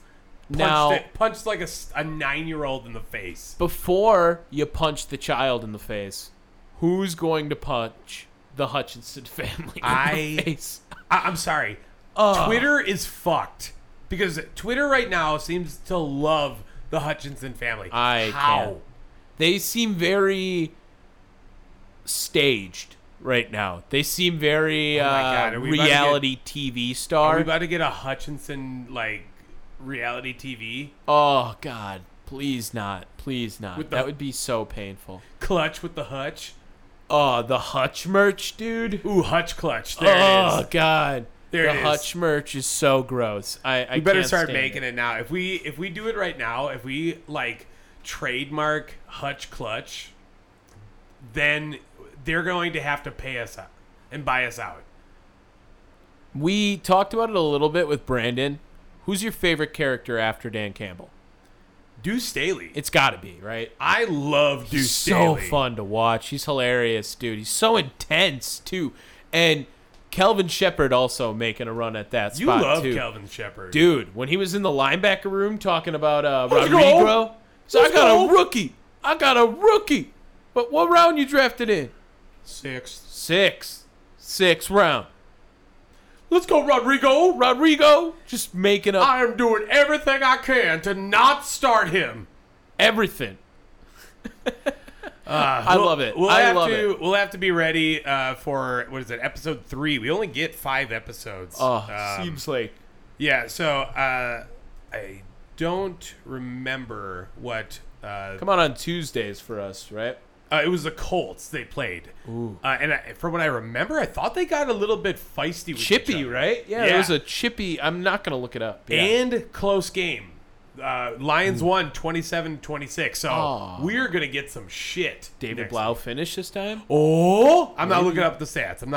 Don't look up anything. Yeah. But it's so great. This Hard Knocks is so fun. I think we're going to do this again for Arizona. We have to. November 9th? November 9th, I believe it is. Yeah, I believe it's a little bit later on. I'm going to be excited to see that.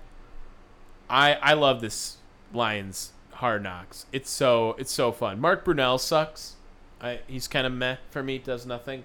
But other coach. I'm going to take a shot at Mia Hutchinson for asking stupid questions. Oh God, dude. Oh, this is bigger than Michigan, right?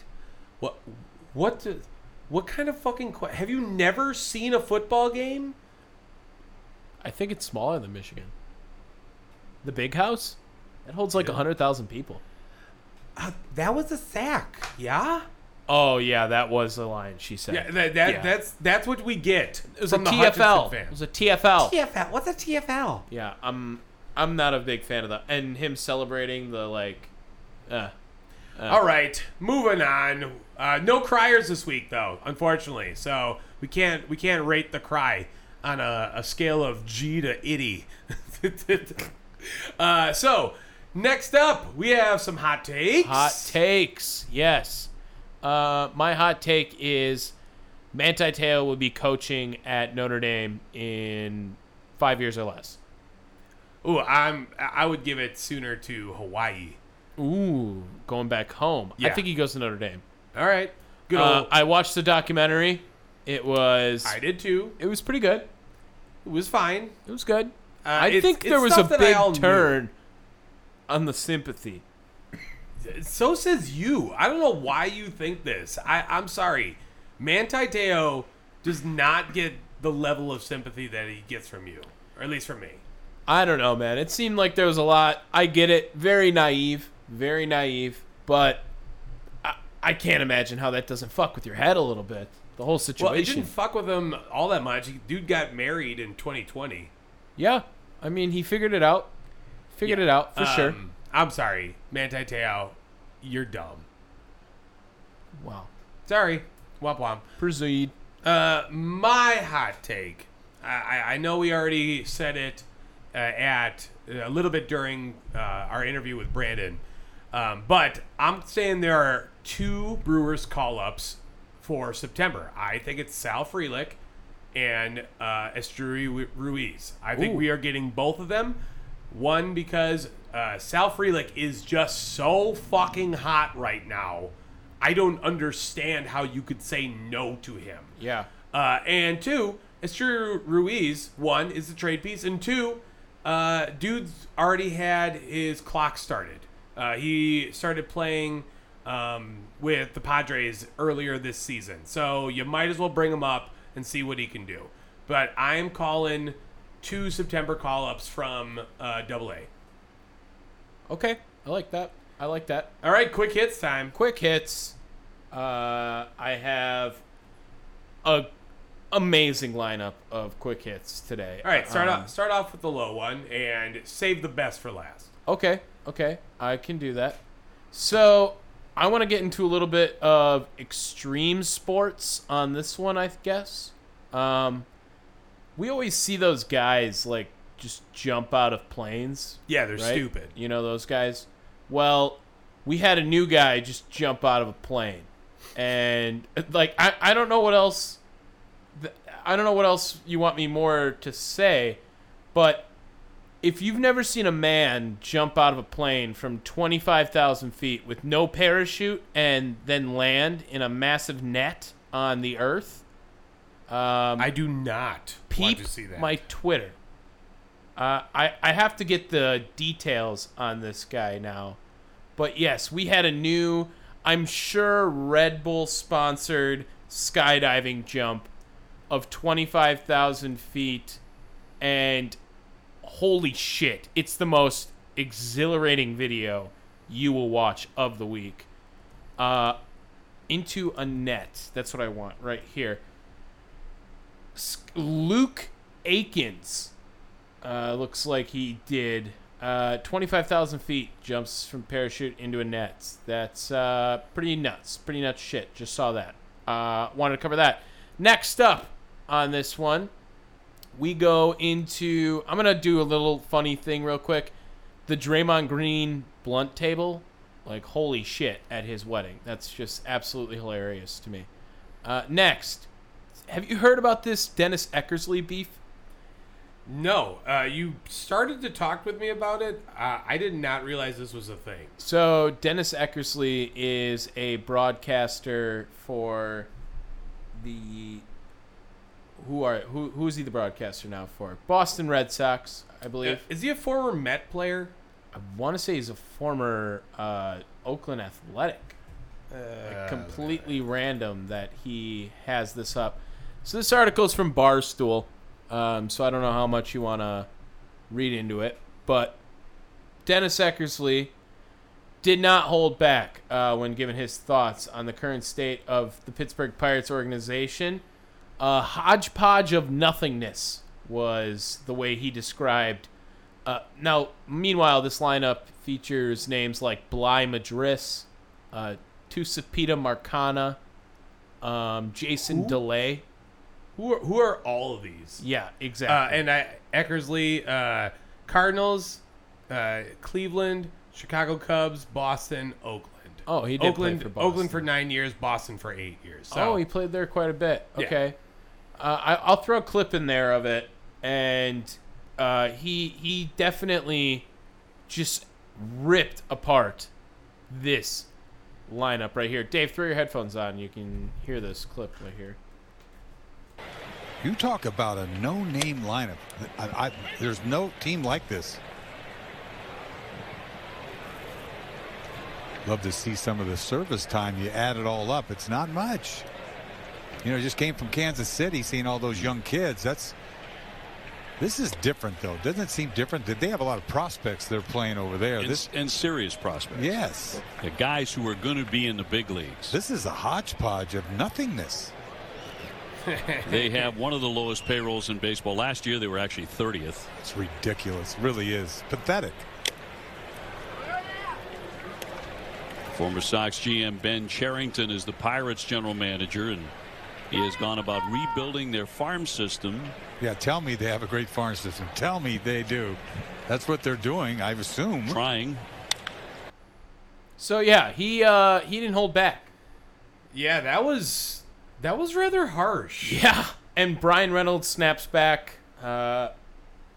Just to translate, he said "fuck you," pretty much. Yeah, by Hannah Dinger, right? And just he actually did talk back. So kind of funny. I thought that was worth a share right there. And then my last one. This is amazing. You had to have seen this. I'm going to steal it from your quick hits. This is the clip of the year, maybe? Is that what it is? It's right up there. The Dodgers radio TV broadcaster. Yeah, David Vassig. Vasige, I don't know how you say it. He thought it was a great idea to go down the slide at Miller Park. As you know, whenever we hit a home run, a slide pops out. Nope, it's just out there. And then Bernie Brewer slides down the slide. Slide used to be yellow. It's now white. Don't know when that changed. But anyway, I'll throw the clip of him sliding down right here. Holy crap, holy crap, holy crap. That's followed by kadoosh. Holy crap! Holy crap! Holy crap! Holy crap! Holy crap! Yeah, that hurt, right? Sounded like it. Well, it did. He broke his hand, his wrist, and 6 ribs after going down the slide.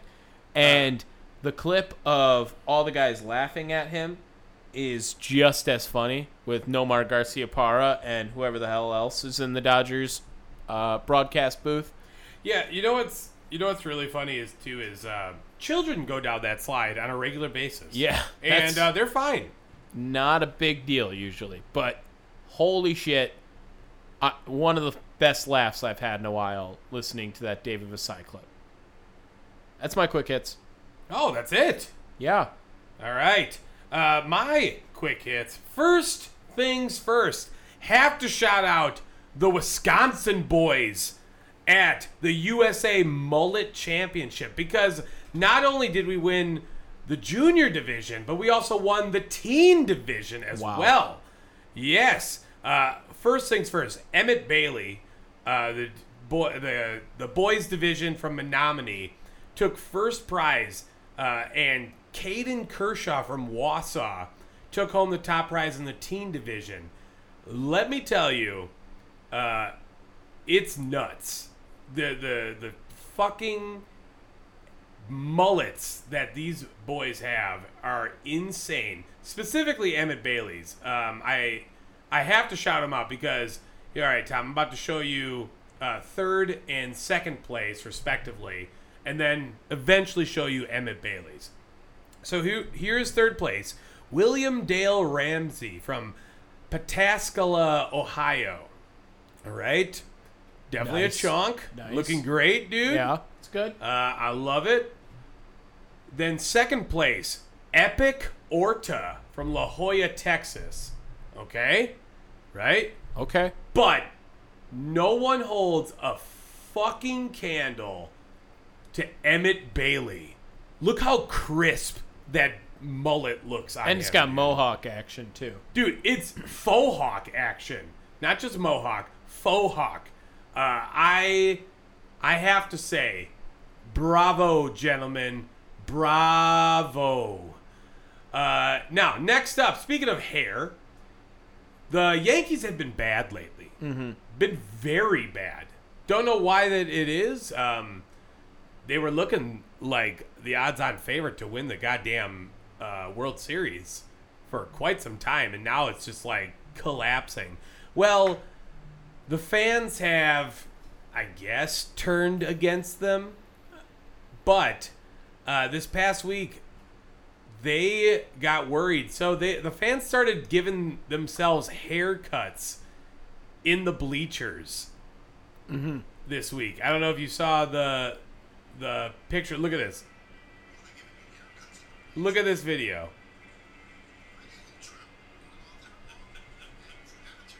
That works. Dude looks like a young Brady Quinn. Ooh, I see that. Yeah. This was while they were trailing 3-1 in the 8th inning to the Tampa Bay Rays, which ended up being the final score, too. So, good on you. Good on you, kid. I don't know exactly who that is, but I have to shout them out. Next up, Texas running back Bijan Robinson has a new NIL deal. Did you happen to see what it is? I think I did. Yeah.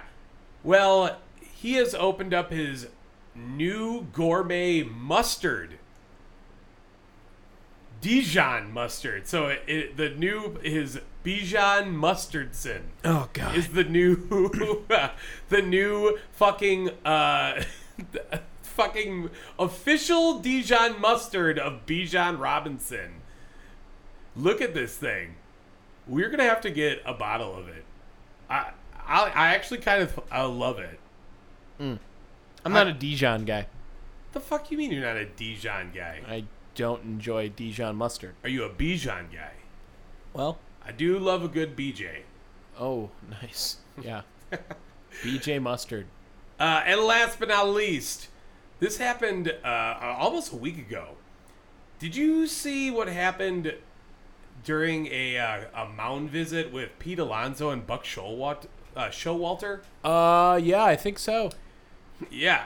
Pete Alonso supposedly gave lottery tickets to Buck Showalter during a mound visit. What? Now, of course, this also didn't pull away from people being able to say that they're giving them defensive alignment cards and stuff like that, because they're insane. But yeah, Buck Showalter. Did you see the video of it though? I did. Where Buck Showalter's like, "What the fuck is this?" Yeah. Very confused. It was pretty awesome. I just have to say, way to go, Pete Alonso. Big Meat Pete. All right, I think that's going to wrap us up, eh? Yeah. Are you done? Are you finished? Yeah, you got kind of like Canadian there. Hey, I think that's going to wrap us up there, eh? Hey, what the hell is the deal with airline food? Hey, okay, yes. All right, I'm going to wrap it up then. Sounds good. Thank you again, Brandon Schneid. Not Schneedy, Schneid, for joining us again on the podcast. That was a blast. I'm sure you'll hear from him again with us. If you enjoyed us, or even just him, subscribe to the podcast. Make sure you guys are following us. Download every episode, then delete it, then re-download it. That would be the best. The best ways to do that are on Spotify, Apple Podcasts, Podbean, wherever you get your podcasts, iHeart, Pandora, some other shit. Stitcher, we're on that, yes. Or you can always check us out on thechairshot.com. R.I.P. 12:50 a.m. The Fan. Peace.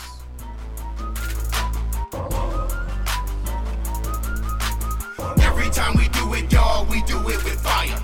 Yeah, sports podcast down the wire. Every time we